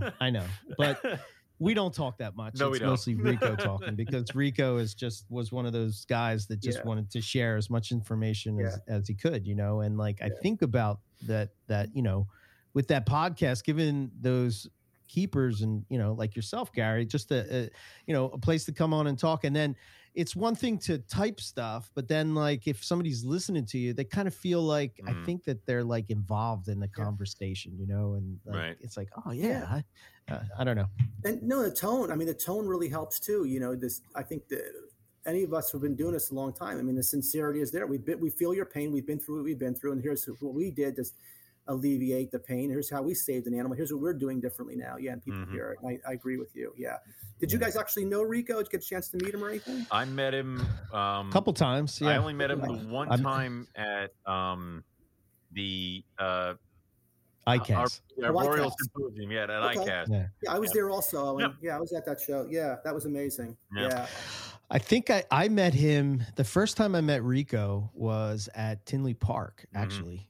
And he was there with John Holland and the Chondro Coalition. The Chondro Coalition, and all those guys, And I got to tell you, here I am doing Tinley Park with my IJs, and they're just, little red worms and nothing really flashy about them and all. But they're still awesome. They're still. They are awesome. Yeah. There's no doubt. But here I am at the table next to like Terry Phillip, Rico Walder, Jason Stevens, and they have like $10,000 designer chondro, and they're like jet blue with these black specks on them, and I'm just like, oh man, I ain't gonna sell swear anything. These will turn out nice when they grow. I was at that show, and I remember those days, and you just don't see that anymore, right? No. That never happens anymore. And Rico had Basins on his table too. He always had baby Basins and Northerns, and But I always credit Rico with anybody who hatches a chondro in captivity today, myself included. It all goes back to Rico, because what he did was, and it's kind of like what I want to do in my videos, just do a really comprehensive approach to it. Just like really break it down, and that's what Rico did for a lot of us, because he worked at the Knoxville Aquarium, but there were people breeding chondros long before Rico. Trooper Walsh was breeding them at the Washington Zoo, right? Long before him. But he took that zoo ease, right? And he taught Rico, and Rico learned from them, and he basically broke it down for the hobbyists, and he translated a lot of that stuff for us, and not only told us what to do and why we were doing it. And he was an amazing liaison in the world of green tree pythons, and I always say every time, and listen, Rico was one of my closest friends. That was a big hit. And every time I hatched a chondro I got eggs, and we were on the phone every day, just we were talking, so yeah. But anyway, I just would hate for his name to ever get lost in this, no matter how long he goes on, because he's an important person to the green tree python world. My fear is that it becomes one of those things that, like, Madame Blueberry is a big thing for carpets, and I feel like people are just slapping MBB on things, and they don't necessarily know why. I think I showed something to Eric where somebody had a baby carpet, and they said this animal is from Madame Blueberry and crossed with Benjamin. I'm like, that's impossible. Both those animals are long dead. Like, you can't have a Neo from those animals. Yeah. I understand that that's probably the line, and I guess that's what you were getting at, but what you say matters and that kind of stuff. So I wouldn't want somebody like Rico to just become a footnote in a green tree python thing where it's like, it's a Rico animal. What the hell does that mean? Don't know. It's just what you say. So, and that's what I feel like we have to keep going with NPR for a little bit longer, at least till either me or Eric is dead, and then we'll figure it out. we do. It's our responsibility to keep some of that. They always say you don't know where you're going if you don't know where you've come from, where you've been. But just a very quick story on that. I mentioned earlier, you asked me why I got into Maniquaries. I mentioned Dave Prada. And so Dave Prada just bought these captive hatch babies, but ever since those times, they were known as Prada Maniquaries, because that was the pair they originated from, Prada Maniquaries. Years later, I was producing those animals in Salem, and everybody just assumed Prada. I meant like the designer Prada, like they were designer Maniquaries. Nobody knew Dave Prada. They really thought I was being obnoxious. This is him. This is Dave Prada. And Dave Prada, exactly. So that case in point. Yeah, I know. That's. But look, we'll get our revenge, because all these guys coming, everything that annoys us about the younger keepers now, who, God bless them, I love them. I mean, no BS. I love when I'm speaking to a younger keeper. Like, I just shipped some chondros out, and these guys, like, man, they have the passion. They have the same bugs that we do, and they're going to carry this thing, and hopefully going to even take it to the next level, right? With some really cool housing and things. And my God, I lost my train of thought on that, guys. I'm sorry. I just had a senior moment. Forgot where I was going with that story, with the Prada, with the Younger keepers will have our revenge. There you go. The young keepers, because they're going to experience now, and they're learning it all from, guys like us, and we're not going to be around, and they're going to be, when somebody produces like a world's first or something, they're going to get so annoyed. They're like, are you kidding me? Eric and Eric were doing that 20 years ago. So we'll get our revenge on all the younger keepers. They're going to go through the same thing as we did. That's how life works. So, one of these days. Thank you for bringing me back on track. I appreciate that. I've been a co-host for many a year, and I've wrangled a certain person when he gets really, and when he goes out there, he goes out there. So, Well, the reason I'm still on the big show and I haven't been sent down to one of the newer ones. So, Nah, you're always with me, Owen. I love how you guys always. Lucas is going to be on with you guys for the next 20 years. He's always going to refer to him as the intern. I kind of like that. He got to keep these younger guys. Yeah. So he did he got a raise because he might hook me up with a new white lip. So I have upgraded him. Oh, nice. I upgraded him to the undergrad. Riley is still, unfortunately, an intern. So it's gotcha. But speaking of people we're talking about, honestly, like a guy like Riley, I almost called him a kid, but like that's like he's hooked.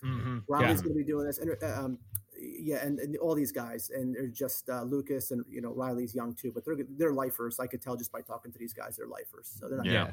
Yeah, 100%. They're going to carry the torch. And that's awesome. So. Yeah, I don't even know. I think I saw Lucas on YouTube, and I was like, I don't know what it is about this kid, but I like him. I just like him. We smell our own. We know when we see them. Yeah, this one's gonna stick around for a while. We can indoctrinate him, and he's gonna drink the Kool-Aid. Yeah, let's grab this one quickly. He's gonna go up for seconds. We're not even gonna have to ask him. Yeah, there are a lot of those people out there, and it's fun and it's awesome, and because we forget. We've been seeing these animals for a long time. We forget when we go to a show and we see just a little baby in a cup, and then it's pretty cool. So, and if you ever lose that, it's time to get out. I don't think that'll ever happen. And that's the thing is, if you stop challenging yourself or stop realizing the cool things, like, I mean, I was blown away last year by hatching Madagascar hognose. Like, that's awesome. Yeah. And I'm like, I'm the only person that cares. Like, and that's all that matters. Like, I don't really give a damn. So just wanting to push that further and keep going and have the new experiences. And that's why I'm like, I said, I don't want to talk to Keith about Hog Island boas, and I don't want to talk to Keith about Argentines, because those two are on my radar of like, never done big boas before. I could probably do it. That'd be a new thing. Like, can that be something fun to play with? Well, so I know my limitations are, for me, it's space, right? Mm-hmm. So my daughter is 14 years old, and she'll be out of high school in 4 years. So the plan with my wife and I are, I love where we live, but I just really want to dedicate it either an outbuilding or so I'm limited by space. So with that in mind, if you don't mind me asking you guys, what are your limitations as far as new species, more animals? I would agree with space. Space? Okay. I am very close to capacity. I've phased a couple things out. I've cut down on certain things. My carpet collection has definitely, I've trimmed the fat away to where I have a couple of really nice pairs of certain species that I like working with. And I wasn't, because at one point I'm like, I must have every single type of Morelia, and I don't need that. Yeah. So that's happened. I've also, I had a part of my basement where I'm like, no snakes will ever be in this, but that's it's gone. So that is now the large snake room and the tortoise indoor pen. Nice. So I've also been the whole like, no snakes will be on the second floor. There are rough scales behind me, so that's out the window. I think at this point, I am at the I am at the point where I can't get any bigger. I can't push past a certain point, and the animals that I have will eventually push out other animals that I have if I kept everybody, or if everybody started getting as big. So the next point is to move, like, Melissa and I, we have to get married this year, and then the idea is that next year we're going to start looking for houses. Hopefully by then the housing market will calm the fuck down. Will. It will. Right. Yeah. And then but if it doesn't, your house is worth so much. It all equals out. Oh yeah. It's one of those things. So eventually move ourselves out and figure that out, and then that is hopefully going to be the final place. And I will hopefully have more room there, if not room for an outbuilding or something like that, to make my final expansion. And then, well, that's awesome. We're good. See, we're all on the same page. And what about you, Eric? Yeah, I mean, my collection has really, I am probably the happiest that I've ever been with my collection currently, because I'm keeping what I want and not what I think I have to have in order to be somebody or to be the guy or whatever, I've expanded into a couple of lizard species, which I never thought I would do. Which geckos. You can't just say that without telling me what you got. So I got Ackies, which I love. Absolutely. And then I got Kimberly Rocks, which are just like, oh my God. Just this sounds like a Mike Stefani major influence, right? A little bit. Yeah. I love Mike. I just won't talk to him because I want small monitors so bad. It's a safety thing. Yeah. I know. Yeah. I love all the things you just mentioned. I love everything Mike has, but go ahead. I'm sorry. Yeah. And I got some Australian barking geckos, the Underwatersaurus millie, which again is another one that I never thought I would have. I got some Oidura. I feed them roaches. Yeah, they can eat crickets, but I feed them but roaches. live buggers. Yes, that's the thing that always deters because I love those things. I wasn't sure what they ate, but yeah. Yeah. I got a couple blue tongue skinks, which are amazing. I added basically for me, I'm working with Australian pythons. So for a long time, I think I've worked with, I forget the number, 38 species of pythons. Wow. Yeah. That's amazing. Yeah. That's amazing. Yeah, we were counting that the last time I was up. You're close. That's pretty crazy. I think that might be the most. I'm serious. That's got to be more than anybody I think I've ever heard of. Like maybe like a large, like maybe like a Mark Bell, an industrial, who's doing it like on a major. But I haven't bred them, but I've worked with them. Yeah. At one point he owned them, which is And I think what I kept coming back to is like, I love pythons. I do. I absolutely do. I tried boas. I don't know. I didn't feel the same. I wasn't as excited about them. I love seeing them with other people. I love talking about them and hearing about them. But like we said earlier, I don't necessarily know that much about them. But Australian pythons is where it's at for me. So right now, I think the only ones I don't have is scrubs, Oenpelli, and blackheads. I think, and imbricata. Okay, yeah, all the stuff that we all can't get, right? Everything, yeah, all the stuff we all want, absolutely. Do you guys? By the way, you mentioned blue tongues. I'm not saying it's the only species I'd want to keep, but if I could pick my dream animal to keep, it would definitely. I am obsessed with shinglebacks. I want them so bad. Yeah. I want them so bad, man. I love them. I never kept a skink in my life. I kept bearded dragon. By the way, I got bearded dragons years ago. I bought them from was Ed Marino. I bought bearded dragons. Shit. Yeah, that was probably about 20 years ago. Yeah, he was breeding frill dragons at the time, and he had beardeds. Yeah, so it was before he was really getting into basins.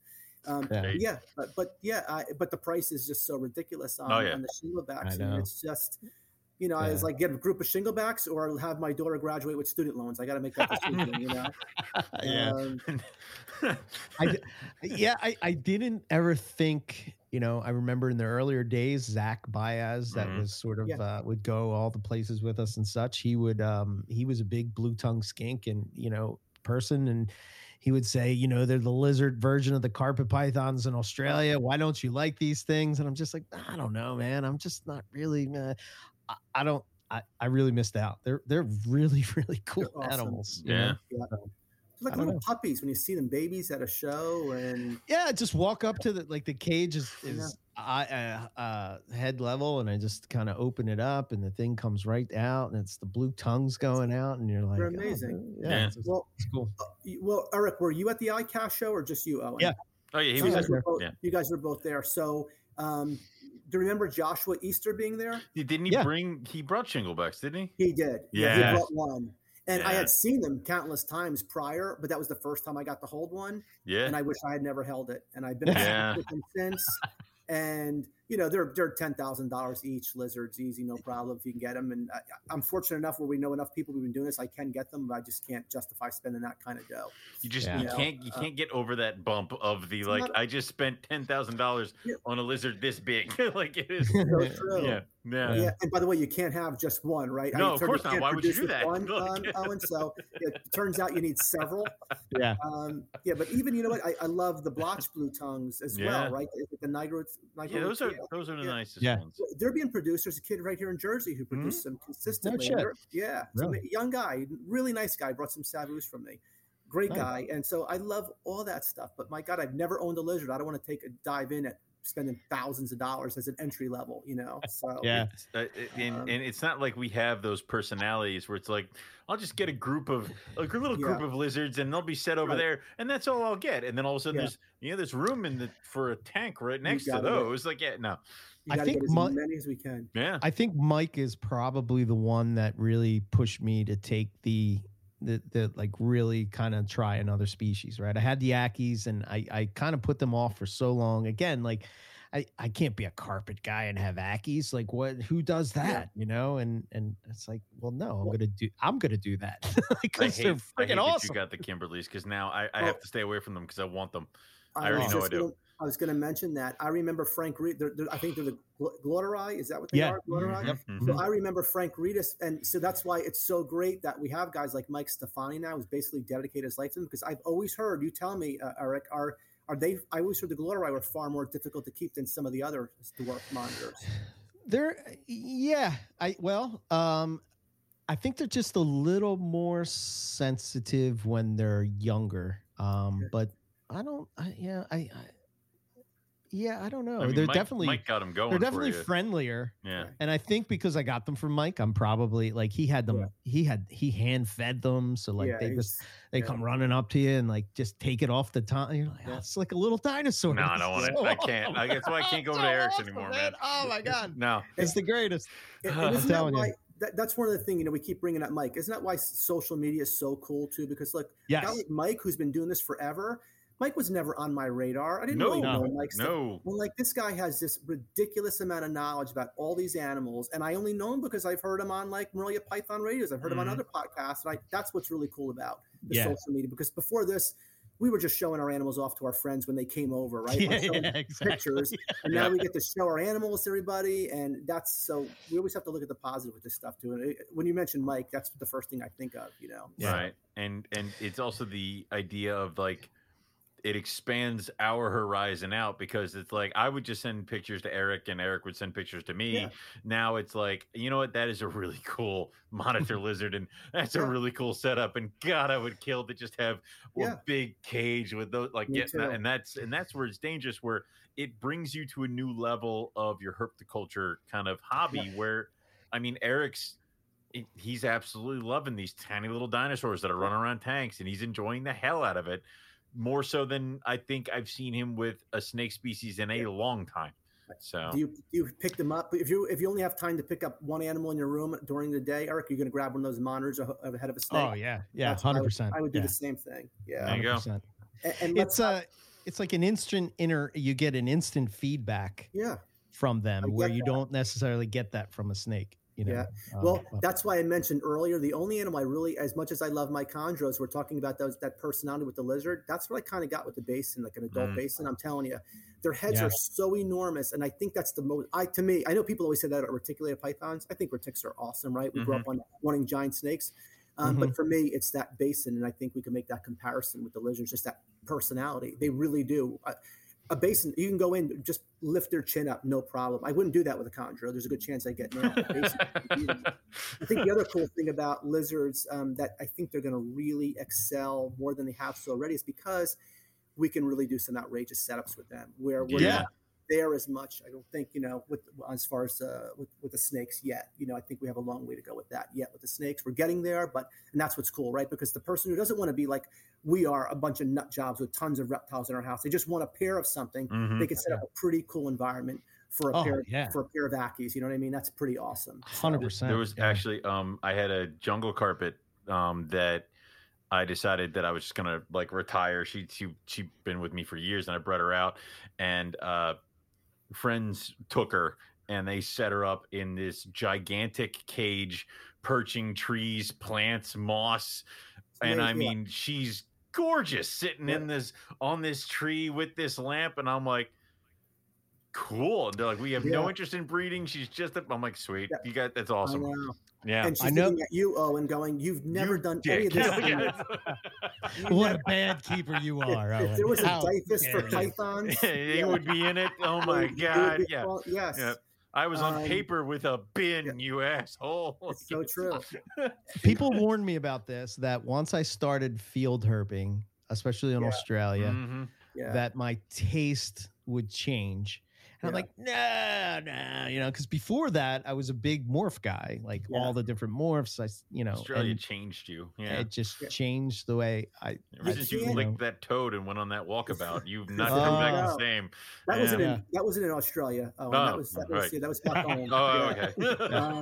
Listen, you can't appreciate flora and fauna, and when you leave Australia, you take a piece of it with you. It's just that simple. It lives in you. Yeah. My wife and I went for 3 weeks during our honeymoon. We've not been back because life changes now, and it's a big time trip to do that. It is. And we're so glad we went, and I just feel such a connection with that country, even though I haven't been there. You really do. And the one thing it did for me as far as animals go is that I always love parrots too, especially I love cockatoos, the sulfur crescents, and all that stuff, and I still love them to this day. But when we were in that Port Douglas area, up by the Great Barrier Reef and stuff, and Cairns, that area. Cairns, yep. Seeing like the true Gallerita, the true sulfur-crested cockatoos on telephone wires. It's crazy, right? Yep. And seeing like flocks of rainbow lorikeets in strip parking lots. But what I took from that is I said, you know what, man, and maybe this is hypocritical because I still keep snakes in cages, small boxes, but I can never keep a bird again. Yeah. After seeing those animals so majestically just flying, it's like, wow, man. Yeah. But look, I can make the argument too. These parrots that in captivity, they've never seen Australia either. So right. They don't really know what they're supposed to be in their flight cages. But it did change me with that, and it did. And I love just talking about it. I just get I love it so much. The first morning I woke up in Cairns, I was by myself. Rob and Chris were still sleeping. I went out and I sat in this yard. Yeah. And I'm just sitting there, and there's all these cockatoos up on like you're saying, it's on the phone line, and I'm looking at it and I'm like, oh my God, that looks like Martin's aquarium, but they're all flying around. There's no price tags on those birds. What is going on? This is not a massive egg. Like this, if this would happen, I would assume they got out of the zoo or something. Like, this is not a massive problem. But, from then I was hooked. I mean, from it's just like I have to keep coming back here as much as I can. Keith was dying to see the black ones when we went. Like it was like, well, I remember we got out for lunch, and there was some black cockatoos flying, and he's standing there in the parking lot, and they banked and they flew away, and he's like, "Damn it!" They're amazing. I saw them over there, but unfortunately, the ones I saw were in a wilderness type. It was an enclosed environment thing, the blacks, but. Right. Yeah, Australia it's just the bomb, man. I mean, it's just the bomb. Listen, I would love to find a giant, gecko over in Madagascar or San Zini or something would be pretty cool too. But it's tough to beat. Australia. I tried like hell to make that the honeymoon selection, and I got outvoted. Got denied. Yeah.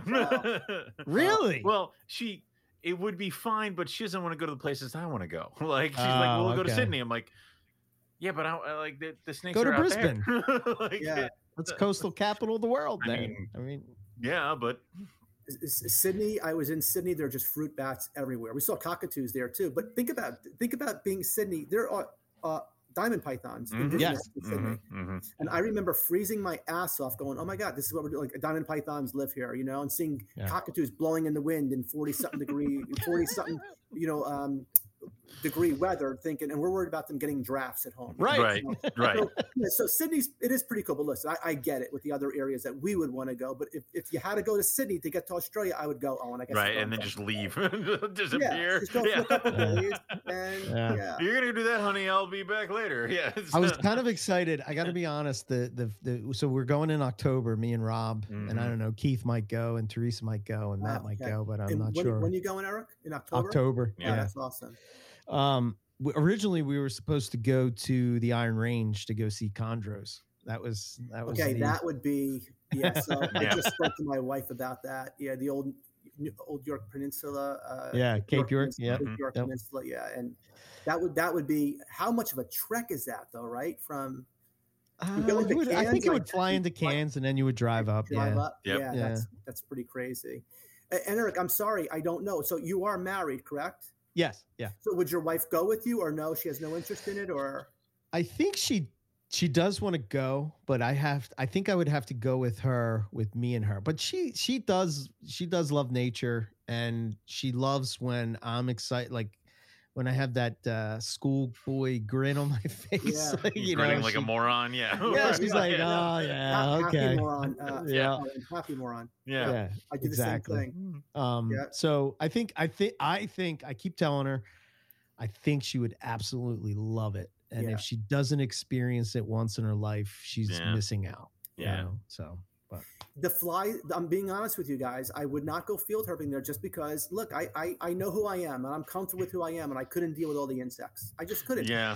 I'm pretty transparent, actually, if you hadn't noticed, and I get worried about the sunburn as well. Like it's just like I have no pigment basically, so I get nervous. But you can ask these guys. We get off the plane and I'm like, all right, where's the gift shop? Because I got to buy like 3 cans of SPF something, and I'm just going. And of course they're all like, And then after the first day, they're like, "Can we bum a can?" I'm like, "That's right." Yeah. You do not want sunburn in the middle of No. the outback. No, thank you. Yeah. But yeah, I'm I know. excited for you guys. I'm super jealous of you guys. So that would be an amazing trip. So Yeah. I told them I can't make this trip, but I told them if they go to the Kimberly without me, I'll kill one of them. So it's and justifiably, it sounds like. I'm like, if you go look for rough scales without me, I swear to God, you're dead to me. Like, it's, oh man, if we found a rough scale, no, I don't want to talk to you. No. Oh my God. Oh, and when are you getting married? October 8th. So beginning of October. So that's when they're going in October. That's when they're going. So. They're going after. They've been told they have to go after. They're like, yeah, that's true. Yeah. Congratulations, guys. We're out. Peace. Like, and that's fine.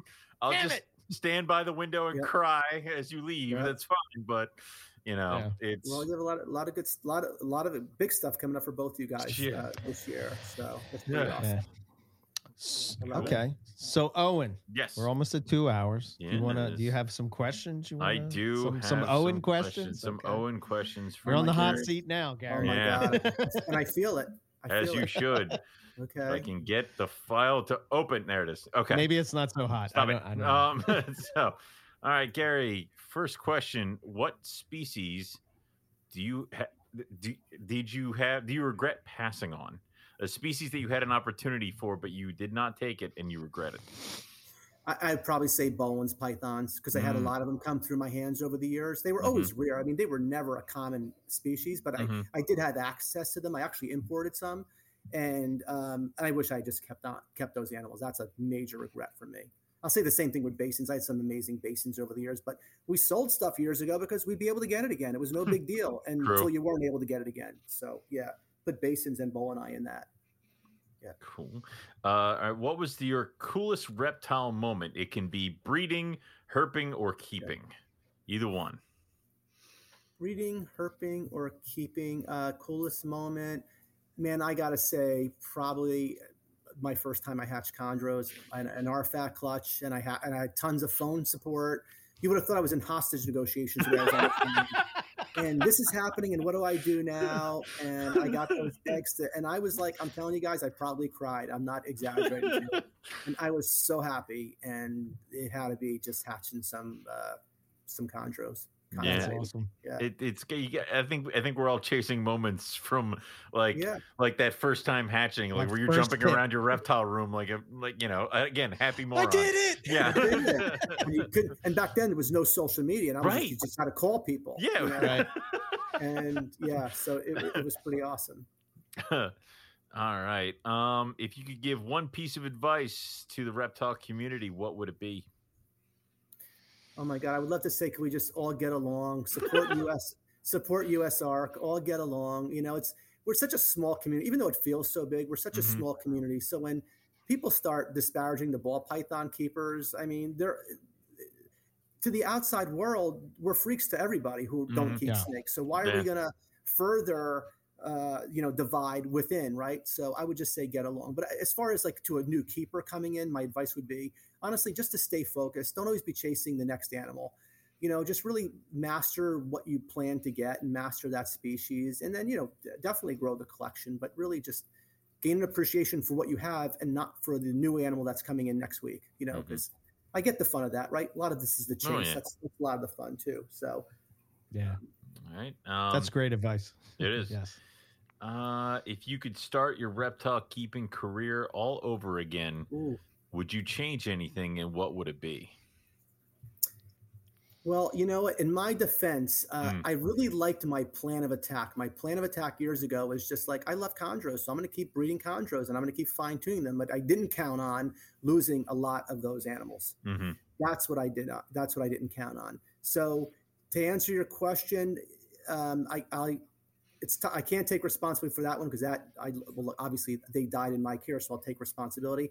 But if I was going to change anything, I probably would have gotten heavier into the basins back in the day, and I probably would have had a nice size group of basins right now, in addition to the chondros. So cool. And I guess they'll do one last one. Yep. Did you have a role model or mentor when you entered into reptiles, and who was that? Not when I entered. I didn't really know anybody. I used to tell my mother though all the time, if she doesn't let me get a snake, I'm going to kill myself. You know, I was 14. I was like, I wanted one. I'm like, I'm a good kid, but no, my mentor is, hey, look, I have mentors who, like Rico is a super mentor with me with Green Trees, without a doubt. But then I have guys today, like I have a support system today. Like when I was having problems 4 or 5 years ago, I have Bill Stagel, Marshall Mendez, Buddy Buscemi. I was getting on the phone with we were on a chats on instant messaging, all of us saying, hey guys, I got a problem, So I have, definitely Rico, huge inspiration, big part of the reason why I'm successful with Chondros today. And, but even these guys today, I really, I count on them for support, and that's huge. Yeah, definitely. Cool. So, Awesome. do you want to toss anything out there by means of like social media, your YouTube channel, anything else? People can find you and bug you about carpets and chondros and other things. Yeah, absolutely. Well, hey, I'm going to be thinking about you guys because I'm going to shoot a video soon, like I recently did with green tree pythons. I'm going to do that same video with carpet pythons as far as just keeping them, Nice. We do this in our sleep. If you ask a carpet python keeper or breeder, they'll always tell you carpet pythons are easy. Well, they're easy for us because we've been doing this for so long. But just to walk somebody through a baby to a yearling to a subadult to adult, I think I'm going to take that on very soon in a video. So GS Reptiles on YouTube. I love my channel. I'm really proud of it. So I'd love to have people follow me there and watch my videos. I am on Instagram as GS Reptiles and on Facebook, so you can find me anywhere. And I love this. Thank you so much. I really did. I loved it. And absolutely. I haven't done this in a very long time. So it was great. And I got a lot of anxiety when you asked me, Eric. I really did. Not because of you guys. Right. I see the caliber of guests you guys have. And I told Eric he's going to have to dumb it down for me because I'm not a hobbyist, man. I'm a hobbyist. If you want to talk about geographic areas where we can find specific species, I'm not your guy, but I can help you with that animal if it's in a cage in captivity. So we are men of many guests, so we're all over the spectrum. It's fine, And I hate it when we have really good people on too, because then I'm like, why are you talking to me? Like it is. Yes, I'm. Yeah, I should not be asking you questions. So, yep. Well, I'm glad you did come on because I quite enjoyed this conversation. So I'm glad that I love it. Continuing this chondro kick recently of guests. What's going on with this? I mean, they are the other Morelia. What's going on with this? We have to sort of, spread some love too. And GTB Keeper Radio, they only put an episode out every, And Bill's retired. He has no excuses. I know. It's only when the sun and the moon are in the sky at the same time do we get a GTB Keeper Radio. Yeah. Well, he's going to be coming up kind of soon. We did schedule him for an important episode. Episode. We have to stroke the ego to get Bill Stiegel brought in to the come big on. guns. Yeah. So. There you go. But cool. But I loved it. It was a lot of fun, and just really enjoyed it. It went really fast, by the way. It does. It always does. Yeah. I'm wearing my feety pajamas though, just in case we went really late. Okay. No. Gone are the years of 4-hour episodes. Those. Yeah. Yes. I'm too old for that shit anymore. Plus, we got smart and figured that we can make those into 2 episodes. So what are we doing here? Yeah. But thanks for coming on, Gary. We really appreciate it. Yeah, we'll catch you at a Carpet Fest whenever we figure that out again. I will do that. Yeah, I want to do that. Yeah, I really will do that. Absolutely. Okay. Sweet. Awesome. All right. Thanks, Gary. See you. Oh, wait, he can't. Yeah, there we go. Yeah, you did. Okay. You got it. You figured it out. Okay. Very good. All right.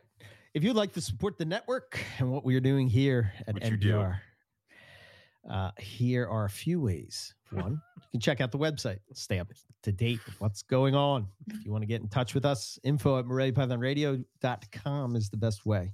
If you're keeping reptiles, I urge you to support USARK. You can join their newsletter, stay up to date with what legislation is going on, or you can take it to the next level. Just become a $5 donation a month. We'll help them fight for our rights to keep these animals, and it's very important. So usark.org. They also have a YouTube channel now, so you can go and subscribe to that. Mm-hmm.